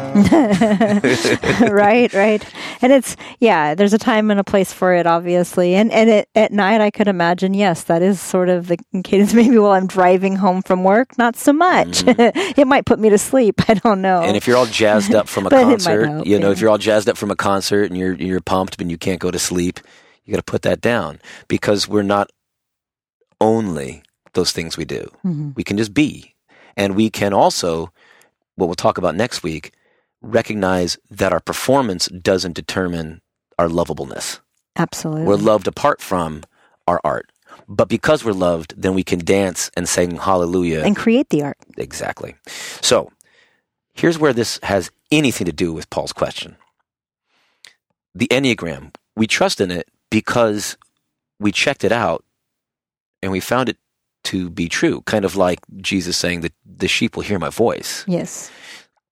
When you listen for the voice of the good shepherd, or you lean against a rock and you know that there's something solid there, what you're doing is you're allowing truth to set you free. And there's so many times in which we're afraid and so forth of truth. Now, in what way do you think, Stacey, people don't want to know the truth? Well, as we had talked about when we had that very difficult conversation with our children, and they told us some very hard things for us to hear, how much they love us, but it really pains them when they see us fighting, and how our children had told us that the things that are bothering us and our anxieties and even like some of the, I don't know, our stresses from work and church and all sorts of things, that it was causing them stress and that it was rubbing off on them. And that made me really sad. Yeah, because we realized we really shouldn't already make some things that are going to be difficult for them harder by rubbing off our own, stuff onto them. But it was a sign that our relationship was in a good place. That they could tell us the hard things. And so it was really hard to look at how, in the ways that we've hurt them, inadvertently, or, we didn't mean to. Mm-hmm. Do you, though, friends, do you want to know the truth about how you look in a bathing suit by just all of a sudden being on a big billboard in your underwear in front of Times Square? Maybe some of you do.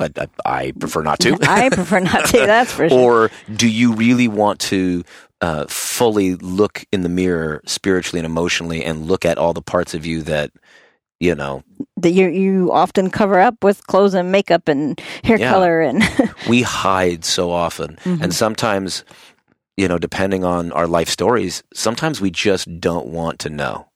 Sometimes we don't want to know what our kids think. In other words, It could be kids, could be somebody else. Sometimes we don't want to know what our spouse really thinks.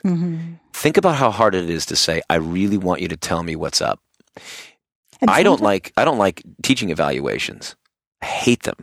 And I don't mind actually getting feedback. I don't like reading it.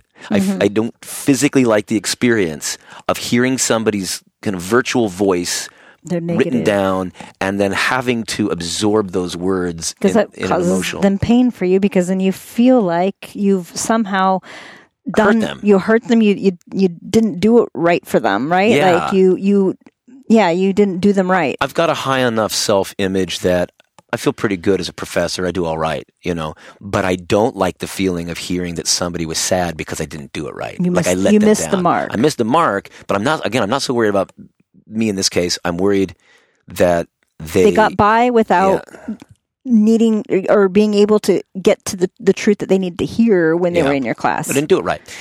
Now, other people, you, dear listener, might have a different reason you don't want to hear the negative feedback, but we all have a hard time, I think, dealing with truth. Right. Sometimes, you feel like it's too late to change it.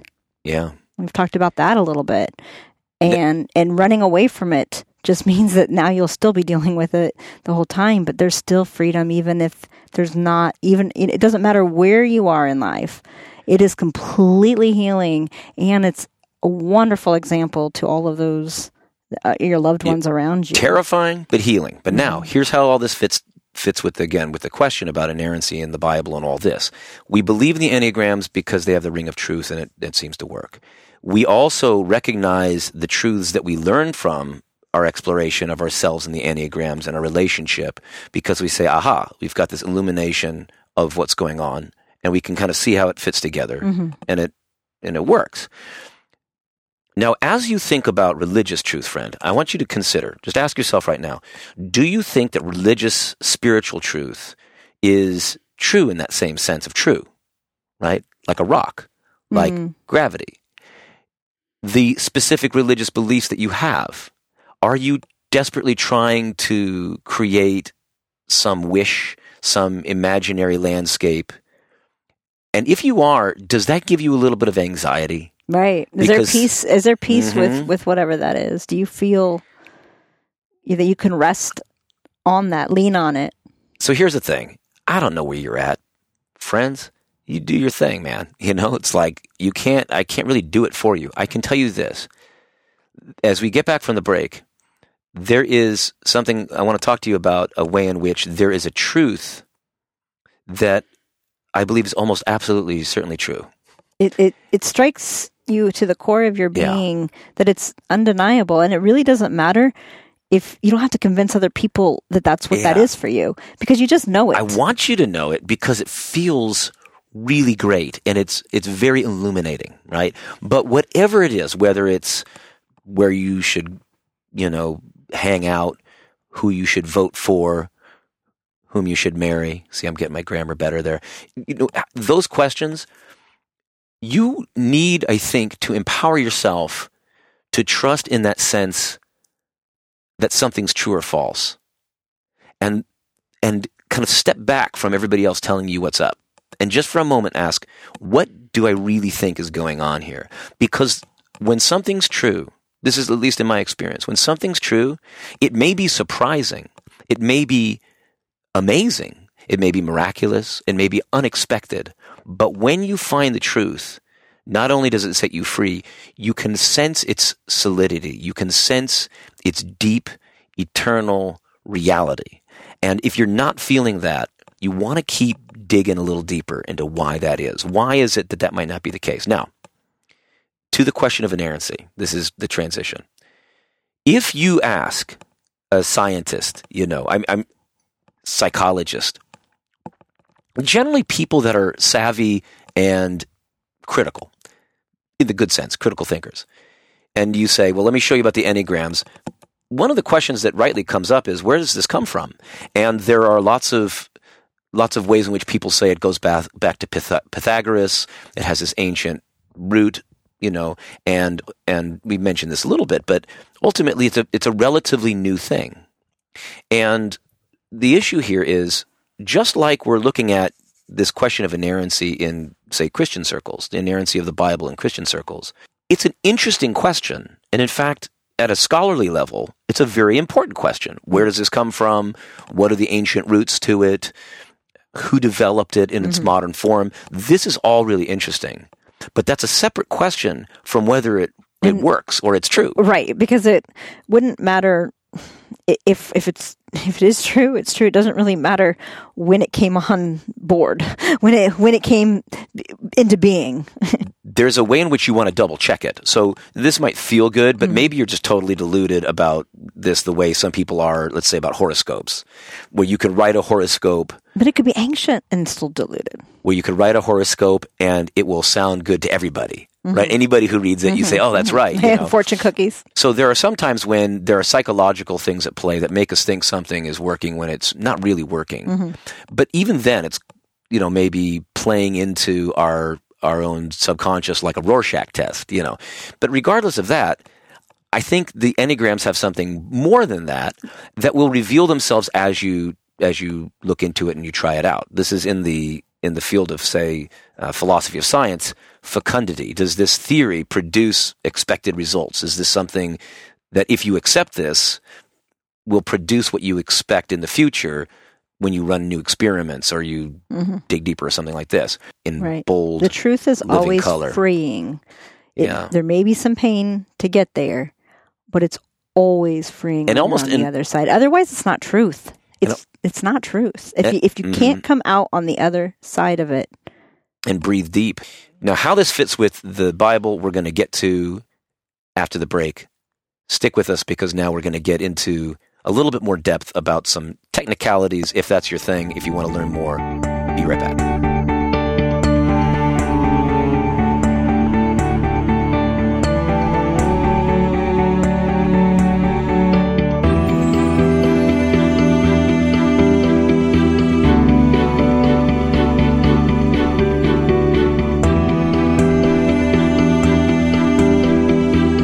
Welcome back, everybody. We have 7 points here we're going to break down for you that address the tricky issues of inerrancy and how that relates to religious education. So, first of all, Jeff, the first point is we don't have the autographs of the Bible. Can you explain that a little bit more? Yeah, we said at the beginning that the autographs are those original documents that would have been written by prophets or the apostles. These are things that would have been either in their own hand or that of a scribe. We have, and this is. So you're saying the absolute originals we do not have, right? So if you believe the idea that the Bible's inerrant, you're really going to start with that.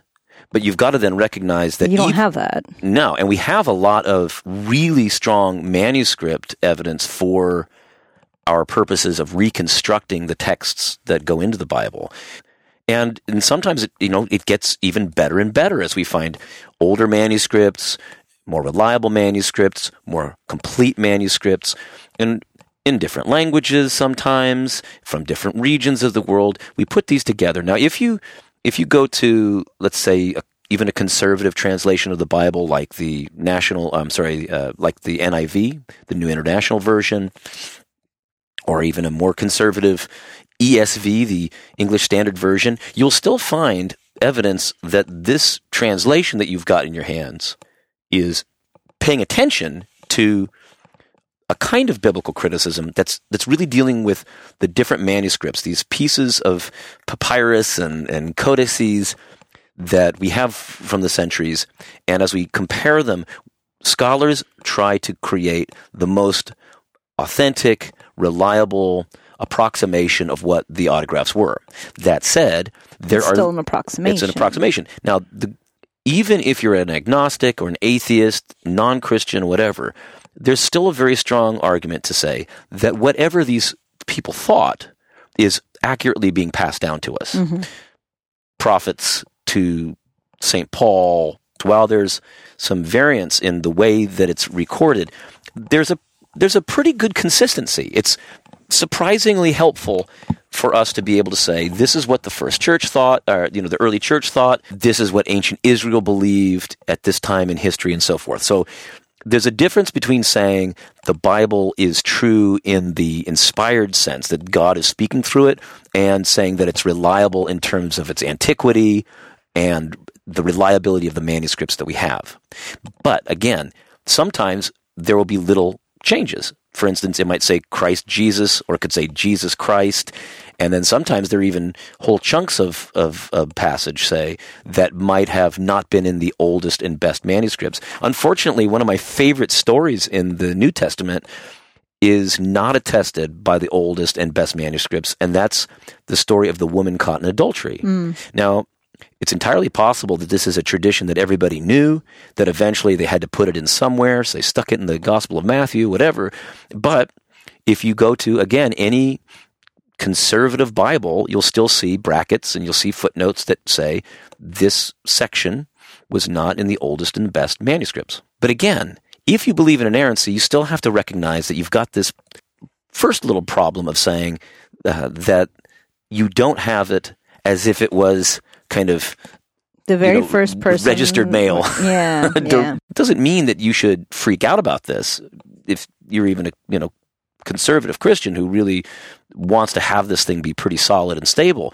It's just to say that there's partly it's to say that there's a little bit of fun involved here of getting to it.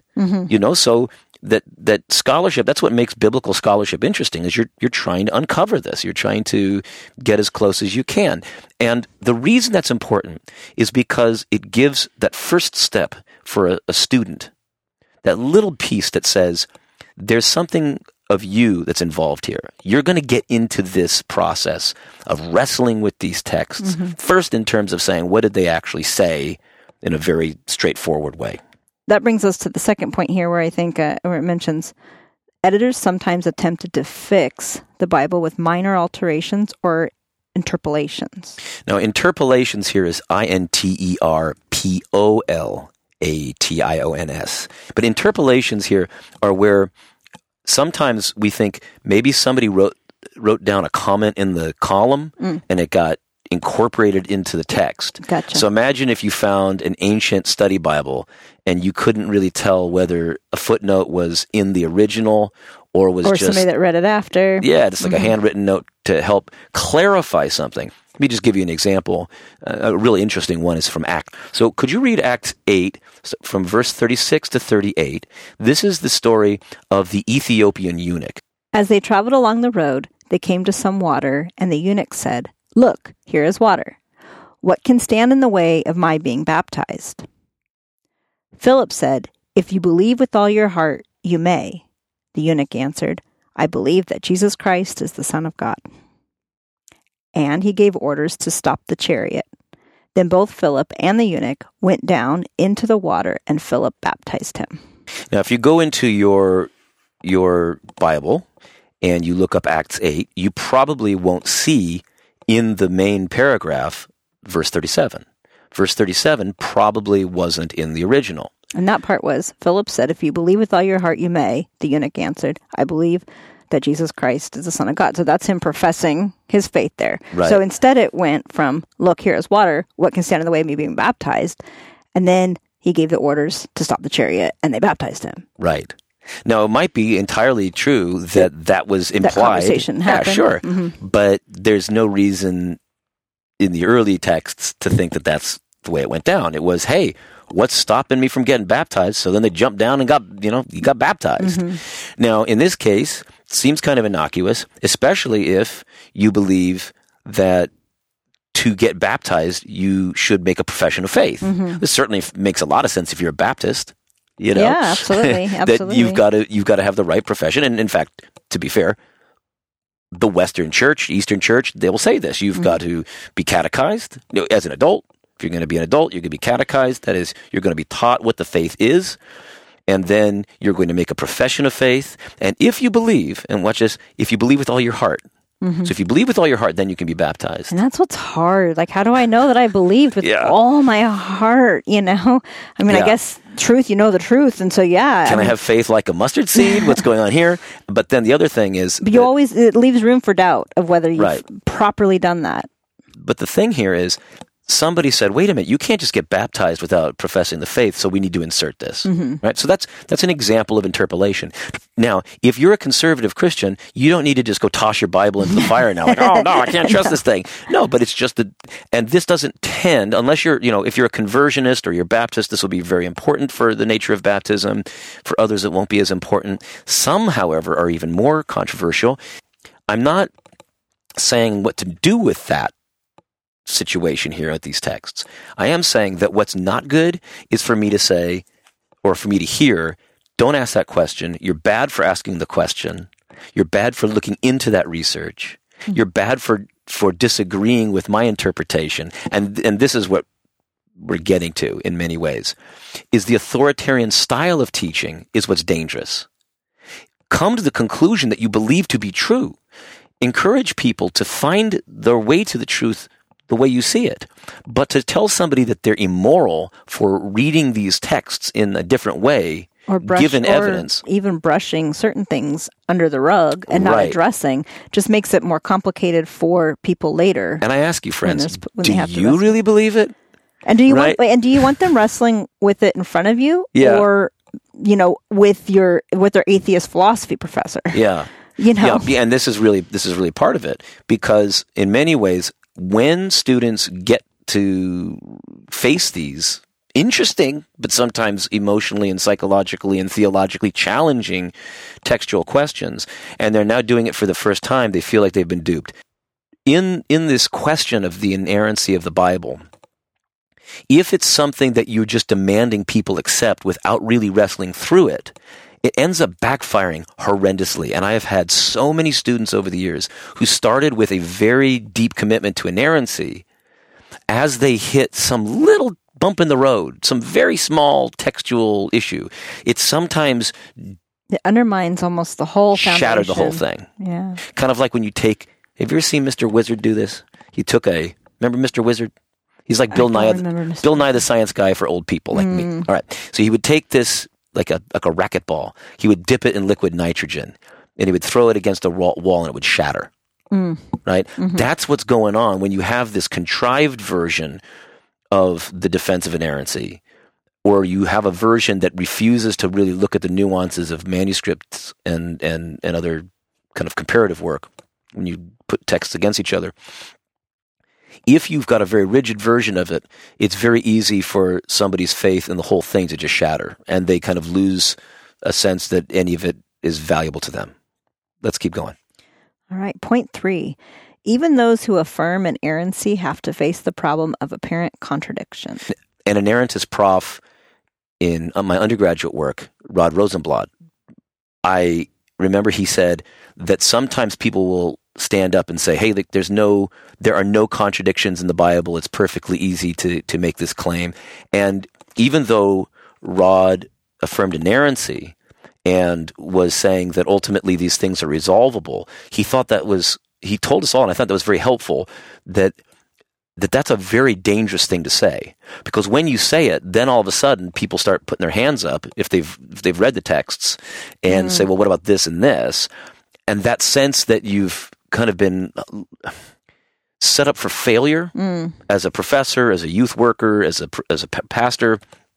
What I mean by setting up for failure is very often you can say, well, there's no contradictions here, so I don't have to worry about it. Mm-hmm. Then a high school student or a freshman in college comes to you with these you don't know how to explain it. Then you feel like you've been deceived yourself, or the student feels that you're deceiving them or just not taking their question seriously. Right. And that's damaging psychologically and intellectually. So let me just give you a couple examples. I remember one of my very successful undergrads went on and is doing some grad work and ran into Stanley Hauerwas. Stanley Hauerwas, one of the most famous and influential theologians in the United States. And Hauerwas said that this student was lacking one thing. He said, for you to really get good as a theologian, a professional theologian, you're going to need to do more work in thinking through the synoptic problem. Now, the synoptic problem is this situation where if you look at these parallel texts in Matthew, Mark, and Luke. That's the synoptic gospels. Means they're seen together. They're all kind of tracking together. If you want to harmonize those, and then if you throw in John's very different. That complicates it even more. Yeah. But Hauerwas, when he talks about, but the synoptic problem is that there are some passages that are slightly different, and it can be from something very incidental to something very important. For instance, the accounts of the resurrection. So each of the resurrection accounts in these Gospels has a slightly different take. Go ahead and maybe share those 4 things that stand out. So number 1, in the Synoptic Gospels, Mary Magdalene and other women go to the tomb. In John's account, Mary Magdalene goes alone. Number 2, in Matthew, Jesus appears to the women before they tell the disciples. In John, Jesus appears to Mary Magdalene first. Number 3, in Matthew and Mark, 1 angel appears. In Luke and John, there are 2 angels. And number 4, in Matthew, the women tell no one of what they had seen. Now, people are already sharpening their sabers, baring their teeth. They're ready to go. Those are facts. Now, I don't know what to do with those facts. I do know that there are people that have harmonized the Gospels. Classically, for instance, an easy one to remember is that if there's, in Matthew and Mark, there's 1 angel, and Luke and John, there's 2 angels, that's fine. It's not a logical contradiction. Take a shot at how could you harmonize 2 angels and 1 angel? So just because there are 2 angels, it doesn't necessarily mean that you'd have to mention that there are 2 angels. There might have been 1,000 angels hiding out in the pantry or dancing on the head of a pin, as it were. Now, you can go online and you can look up Bible difficulties and how to resolve them. And it can be done. Even though people will misunderstand what I'm trying to do here, I need to make this very clear, dear listener. What I'm saying is, I have had students in tears in my office because they were given a simplistic answer to these great difficulties. If you have a simplistic answer that's contorted, that's kind of backing into it from the perspective of course it has to be something that you can harmonize. It just at an intellectual level, at a philosophical level, is a dangerous move. And what I mean by this is, you look at this and you say, yeah, sure, it's not logically contradictory to have 2 and 1. But your answer is not based on any evidence. Your answer is just a creative way of resolving the conflict, of harmonizing this thing. But you have to do something to say, squish them together.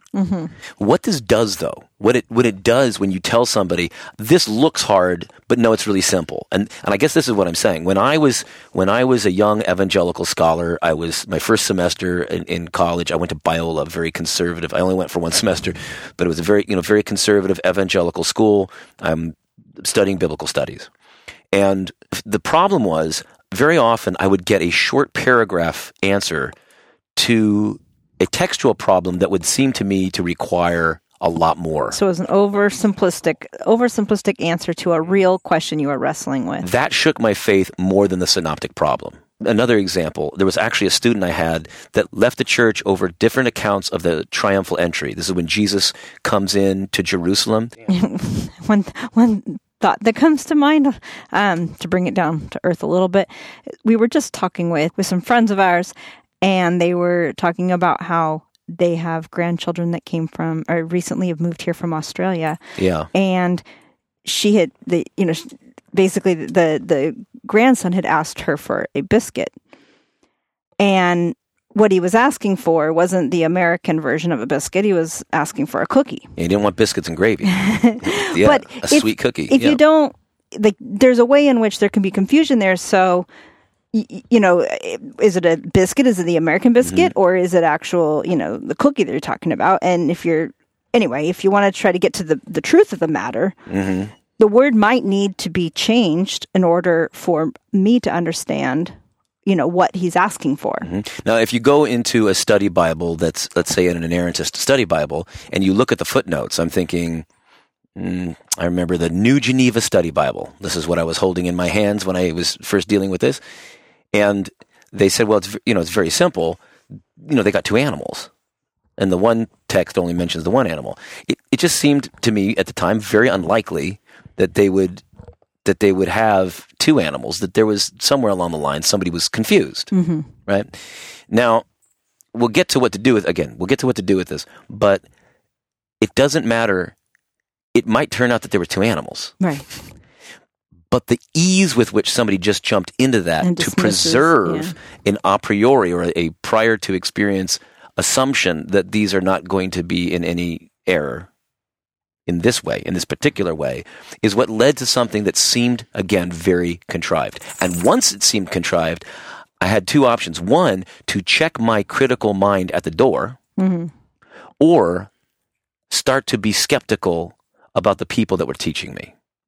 And both of those are kind of a bummer. One leads you to a lack of trust in the authenticity of the conversation, which I enjoy. I love studying this stuff. Right. But now I don't really trust that we're studying it the way we study other things. When we say it's true, what do we mean by true? Because now I don't think the word means what you think the word means. You're not using it the way. What's that line? Inconceivable! You keep using the word. I don't think it means what you think it means.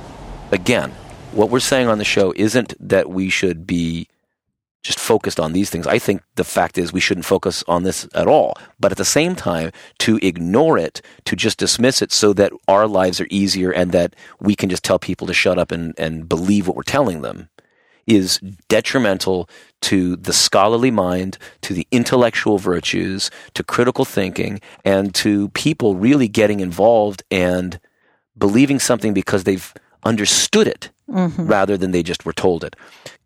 It's not all immediately obvious. That's all I'm trying to say. Biblical scholarship, no matter whether you're progressive or an old-timey Bible thumper, requires nuanced interpretation, requires diligent contemplation and thought, research, crack open a commentary. And why do I say this? Again, I'm not saying this to try to disrupt your sense of stability and faith. I'm saying that I'm trying to look out for young people. And I don't think you need to wait until you're in seminary to start to deal with these things. I think everybody needs to be comfortable with really just facing all the evidence and having fun with it and learning what we can learn and growing and finding the truth. Because get this, if you're trying to defend the truth, I don't trust that you're really talking about truth. Going back to what we said about gravity. Gravity takes care of itself, right? So if you're open and you really believe in this thing, then you can trust that it will handle itself. You're not responsible to kind of like a codependent spouse explain away God's weirdness, right? Or perceived weirdness. Perceived weirdness, right? Like that's what we're saying here is not here to destroy your confidence in the Bible. We're not trying to tell you how to interpret the Bible. We're saying, rather, that we need to point out that whatever your view is related to biblical inspiration, inerrancy, infallibility, interpreting parts of the text are much more complicated than you might have expected before you cracked it open. And this means to use the Bible as a weapon without any nuance or reflection is unwise, unhealthy, and it is a tool used to control people. That's the thing. And I want to go back to what the question was about the flood. Okay? Regardless of whether you see it as mythical or absolutely factual, to say to somebody who, especially a kid, who says, I got a problem with this. I find this morally problematic. And to say, shut up and accept it because God can do whatever the heck God wants to do. That move is the only reason we have this podcast episode today. That's the punchline I'm trying to get you to, friends. And we've got other stuff here. Don't go anywhere. But you see, if you tell people, believe it or else, believe it even though it seems weird, believe it even though it seems contradictory to other passages, believe it even though it seems immoral, believe it because I'm telling you to, believe it because of power, believe it because of fear. That is where we get into trouble. And that's where we all of a sudden find ourselves creating young people that are unable to be reflective and safe and have their own ability to develop thought. There's another problem here, and that is, Paul says things about men and women's hair and the hair length and the angels watching it. I remember when I was a kid, this guy, Bill Gothard, said, see, here's a great example, and it means that you can't have long hair, and the church tried to get me to cut my hair so that I would be a good witness for Jesus, right? Now, This is, I think, maybe where I should have started to get people to kind of be on our side here, because they probably could get this. It's not absolute, right? It's not absolute that you shouldn't have long hair. In the Bible, like Samson was supposed to have long hair. It was bad for Samson not to have long hair. Right. But apparently in some cultural context, it would be bad to have long hair and show up to church if you're a dude, and vice versa if you had, like, a nice little bob cut. So even if you find something in the Bible, and this is the key thing, when the question came up about infallibility, I realized what it usually is it's about the power of the pastor. The pastor saying, I know what the Bible says, you don't. The Bible is simple. It's black and white. I'm just going to point to the verse. It says, don't have long hair. You've got long hair, and I'm judging you. And you're bypassing all this other interesting cultural stuff. And there are a variety of ways in which this happens, where people use the Bible to clobber other people. And they clobber other people with a great sense of confidence, but it's a false confidence in the sense that they're pointing to, first of all, a translation. They're pointing to a translation based on these multiple manuscripts, and they're pointing to something that has a whole set of contextual, cultural issues in play. So they should at least explain all of this. They should give yes, their answers. And it's just like the way you should teach a kid about anything. You want to do as much explanation and interaction with them as you're trying to help them come to the truth. Not just what you want them to do or think, but to come to the truth. Point number 4, the deductive argument for biblical inerrancy is philosophically flawed and psychologically dangerous. Now, there are basically two ways that people have defended this idea that the Bible is inerrant. One is deductive, and deduction is really not, it's an argument that leads to certainty. Deduction in philosophy and in logic is, if you have premises that are true, then the conclusion must be true. All men are mortal, Socrates is a man, therefore Socrates is mortal. If you accept those first two statements, you have to accept the third. Right? So it's yes, it's rational, but it's not. I remember all this. This is bringing me back to my That's right. classes. It's not asking you to look at external evidence in the world. It's not looking to experience data, scientific research. It's something that you could do just from the comfort of your chair in your office, right? Now, so there's the deductive argument and there's the inductive argument. The inductive argument first looks at the evidence and then comes to a general conclusion. Deduction works from general principles and applies them to particular situations. Induction starts with particulars and then generalizes and draws larger conclusions. Now, B.B. Warfield, the old Princeton theologian, was an advocate of the inductive approach. What he would do is he would look at historical arguments and how the text might line up with archaeology, what we know about the classical world, that sort of thing. And he said, look, as you look at this, it really rings true with what we know from other sources related to the ancient world. It seems to have all these other marks of authenticity and so forth, right? So that would be that older way that most people today don't tend to think about. The deductive argument is this idea, and many people that I care about use this, and I'm just saying I think it's very problematic as a philosophical move. What's the problem? The problem is saying that God is absolute truth. The Bible is God's word. Therefore, since God can't lie, I mean, I'm not putting this into a syllogism, but since God can't lie and the Bible is God's word, then the Bible has to be inerrant. It's what we call an a priori. You have this a priori that is before you experience the world. I'm already going to tell you that it's inerrant. And therefore, it doesn't matter. For somebody who believes in inerrancy a priori, or believes in the deductive argument, there's almost nothing that I could give them that would cause them to question their belief in inerrancy. And it's pretty easy to find ways to synthesize things, to bring things together. I mean, it takes some work, right? But if you have a conspiracy theory, like you believe in the flat earth or something, there is evidence that might pose a problem for your belief, but there's often a way that you could bring in some other principles to explain it away. But this is what William of Ockham complained about when he talks about the so-called Occam's razor. He says, don't have a theory that requires a bunch of extra hypotheses to make it work. Right? All this the simplest way is... Yes, the simplest explanation is usually the best. In any case, this is, of all the things that I wanted to say on this episode, I think this to me is one of the most important. That even though respected people that I care about, you use the deductive argument, I think this is really dangerous, because what you're saying is, before we even look at the text, I'm already assuming that it's inerrant. So it gives you the sense that people aren't really dealing with You're not wrestling material. with it for real. No. Because you've already made your decision before you've ever even looked into it. You won the game before you started playing.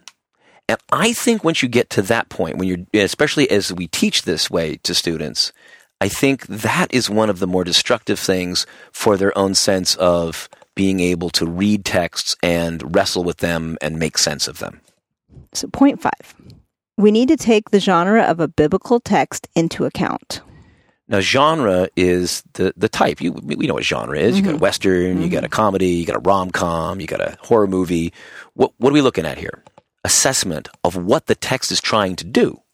Song of Solomon, what's it trying to do? Ecclesiastes, Proverbs, the Gospels, what are they trying to do? Right? Now, one of the things that's interesting is I believe that Luke, the Gospel of Luke, is trying to do history. And this is important. Luke is trying to do history, so he might be right or wrong about history. But if he's wrong, that's a problem, right? Right. Now look at Ecclesiastes. What's Ecclesiastes trying to do? I would argue that Ecclesiastes is wrestling with those existential problems of life and faith and questions, and it's beautiful. It's one of my favorite texts. But if you read, Stacy, Ecclesiastes 3:18-20, that'll help me to explain something that probably is important to all of us. I also said to myself, as for humans, God tests them so that they may see that they are like the animals. Surely the fate of human beings is like that of the animals. The same fate awaits them both. As one dies, so dies the other. All have the same breath. Humans have no advantage over animals. Everything is meaningless. All go to the same place. All come from dust, and to dust all return. Who knows if the human spirit rises upward and if the spirit of the animal goes down into the earth? So here's this guy writing a biblical text, a text that conservative evangelicals will say is inspired, and some will say it's inerrant. But if I were to just come into your place of worship and talk to your kids and say, hey, everybody, you guys are going to die. You're going to die like little bunny rabbits. And we're not sure if we don't just turn to dust. Well, and so that's it's all that. meaningless, right? Meaningless. Oh, yeah. By the way, everything's meaningless. I forgot to mention, in addition to you dying someday, you and the animals will have this meaningless existence, and then you will die, and we're not sure if you have an afterlife. It's pretty bleak. It's pretty bleak. It's pretty honest in the sense that here's somebody who seems to be asking this question.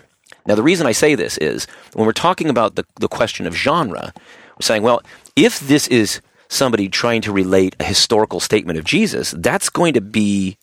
That's a whole different matter. It's a whole different matter from somebody reflecting on essentially a whole life of philosophical study and religious study. That's why I like Ecclesiastes, because he's got all sorts of stuff going on in there. Right? There's a time and a season for everything, right? That's the exact same chapter where he says this. But if the Bible includes somebody wrestling with stuff like this, why can't we let people that we teach in churches and in Christian parochial schools and church-related colleges, why can't we let that just sit for a moment? Why can't we say, what do you think about that? Is it possible that life's meaningless? Is it possible we're like the animals? That question invites them to contemplate and to engage instead of just, receiving the stuff that comes from the teacher. You know what I'm saying? And again, the Proverbs are giving you wisdom. Ecclesiastes is anti-wisdom. Right. And not knowing the difference between those two is going to give you a different sense of how this plays into the faith as a whole. If you were to say that that's inerrant, in what way is it inerrant? Now, you could try to twist it around to make it seem like he's not questioning this sense of the afterlife. Or you can let it rest and say, what if the Holy Spirit includes this text in the canon of Scripture so that it gives us permission to have these thoughts, to have these ponderings, to wait for the answer. Mm-hmm. I think that's much more beautiful than having the Bible be like, like a Subaru manual, what is the meaning of oil changes, 5W30. You know what I'm saying? You've got the question, you've got the answer, and it's very straightforward, right? Right. Point 6.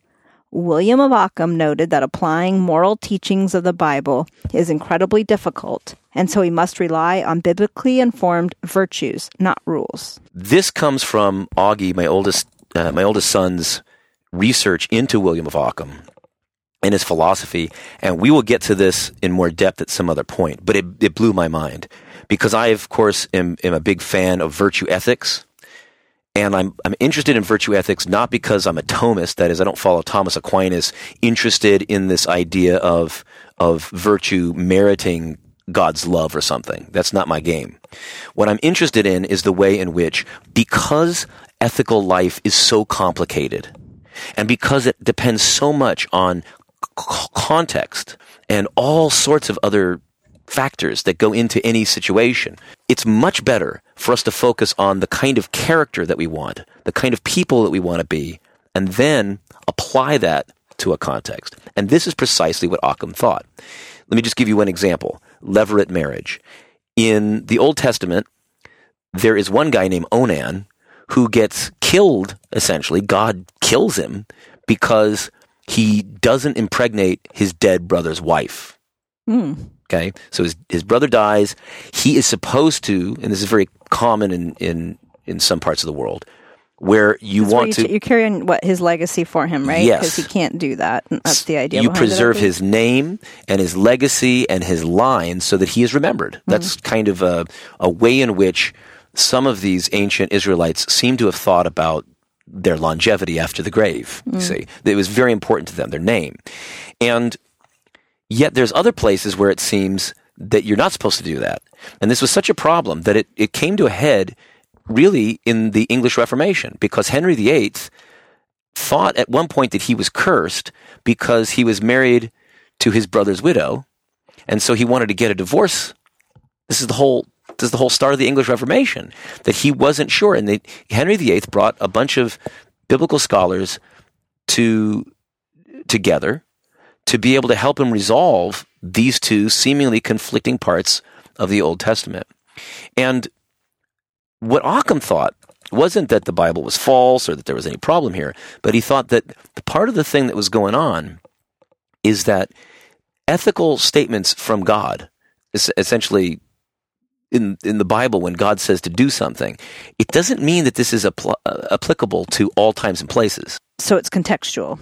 And it changes sometimes for different eras. So, for instance, I really subscribe to the idea that ancient Israel was not supposed to eat pork has a lot to do with the cults of human sacrifice.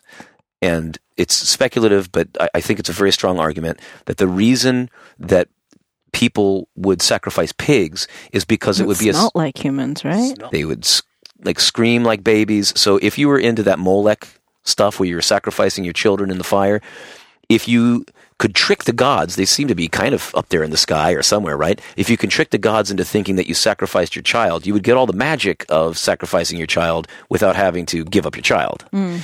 And whenever you sacrificed an animal, this would be something that then people would end up dividing up and eating. So to eat pork would be to eat something sacrificed to Molech or a underworld deity like Molech. It was a cruel religion. Now, I especially like that because I think that's pretty groovy, because that means that what's behind the pork isn't that God really cares if you have a ham and cheese sandwich, but rather that the people of God were trying to emphasize a certain kind of loving and kind religion over the human atrocity of sacrificing children. And so pork was related to that world. Right. So you're not going to be part of that world. Right. Now, I'm not sure that's true, but let's just assume it's true for the sake of the argument here. Today, since pork has nothing to do with that, you might say, well, pork isn't going to be problematic in the way it would have been for them, right? That makes sense. And what I'm going to say is that it was wrong to eat pork then. Let me give you an example. There's nothing wrong with making the okay sign. You know the okay sign, where you put your thumb and your index finger together and your three fingers up? Do you know what that means now in pop culture? I don't. It's been appropriated by white nationalists and neo-Nazis as a way to troll folks, and they will make that sign as a secret signal that they are essentially racist, that they're white nationalists, that they subscribe to this ideology. And sometimes you'll see cops getting in trouble for doing it. There was one time, I think, where an amusement park mascot, somebody dressed up, was making that over a mixed race child. And it's a way for them to secretly show their hatred and racism. So in this sense, what Occam would say is, it is not absolutely wrong to make the okay symbol, but it's most definitely wrong in this particular case. So what we tend to want to do is educate kids and ourselves by saying, all right, here's the rules. Don't do the okay sign. No okay sign. No, that's not the answer. The answer is to love your neighbor as yourself. So if the okay sign means everything's going to be okay, then make the okay sign. If the okay sign means I forgive you and I love you, that's great. If the okay sign means I'm a racist and bigot and I hate you, that's a sin, right? So why am I saying this? Because even if you have this belief in inerrancy, you got to be extra careful not to take this inerrant text that you believe in and apply it in an unsophisticated way to all times and places, right? Now, sometimes there may be things that are universally true, right? But you've got to be very careful about this. And here's what I'm trying to say. Inerrancy sometimes for people means bypassing that deep conversation about what's at play here. Why is this biblical teaching important? And what's it trying to get you to? Now, what Occam did believe is the Bible is pretty clear about the kind of character that we should have. We should love justice and mercy. We saw that. We should have faith, hope, and love. And these are the things that are at stake. Jesus says, you're spending all your time, Pharisees. You're missing the point. You're missing the point. You're divvying up the mint, dill, and cumin, and you're not paying attention to what you should have been paying attention to. And the reason behind it all. And what kind of character you want. Last one.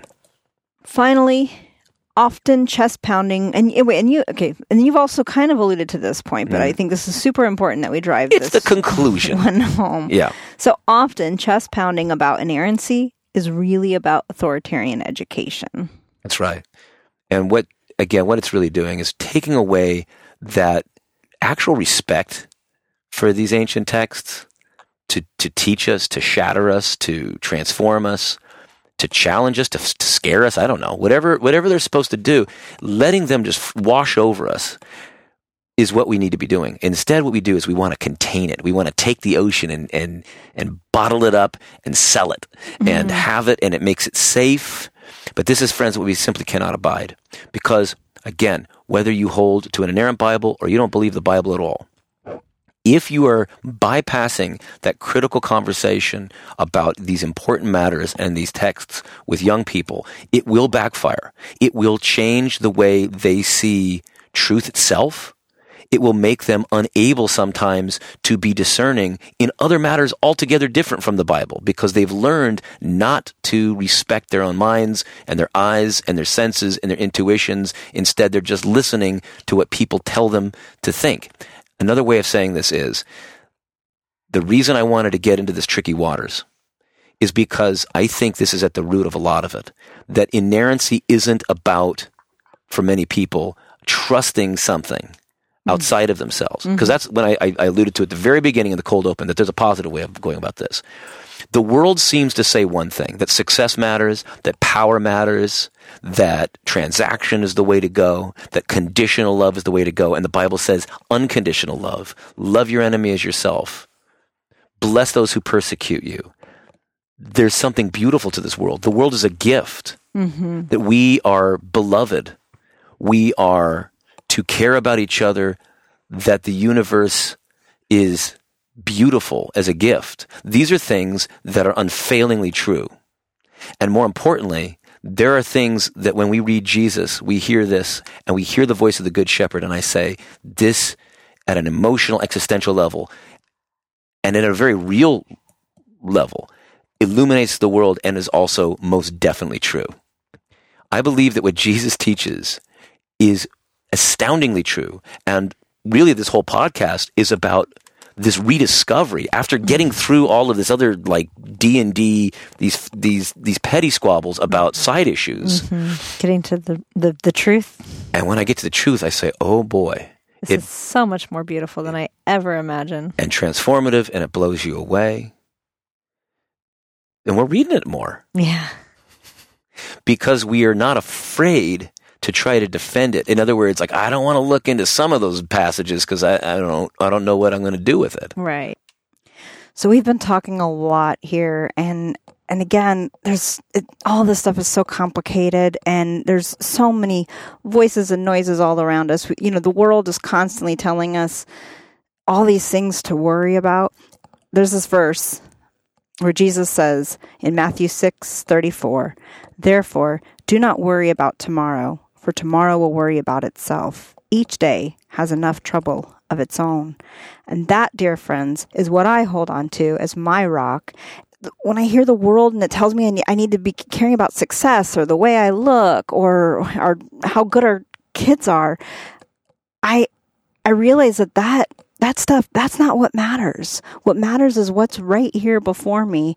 And I don't need to make up extra things to worry about.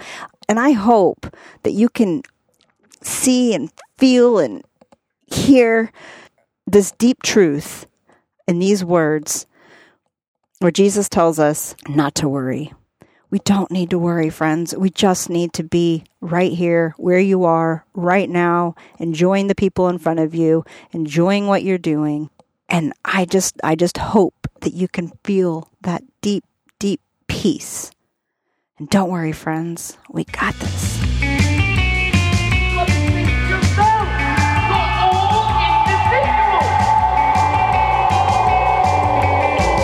Thank you so much, friends, for joining us for this episode of the Protect Your Noggin podcast. You want to join in on the conversation? We'd love to respond to your questions or comments on a future show. You can record a message by going to protectyournoggin.org and clicking on the blue voice message button. And don't worry about getting it perfect, since you'll have 5 minutes and a chance to preview your message before sending. You can also send an email if you're not comfortable with leaving a voice message. Please also follow us on Twitter at the PYNP, and rate and review us on iTunes or wherever you get your podcasts. And if you found this show of any help, why not share it with a friend? Until next time, peace upon peace, friends. But he said there wasn't any letter. He said I was going out of my mind. Not going out of your mind. You're slowly and systematically being driven out of your mind. Why? That's because you found this letter note too much.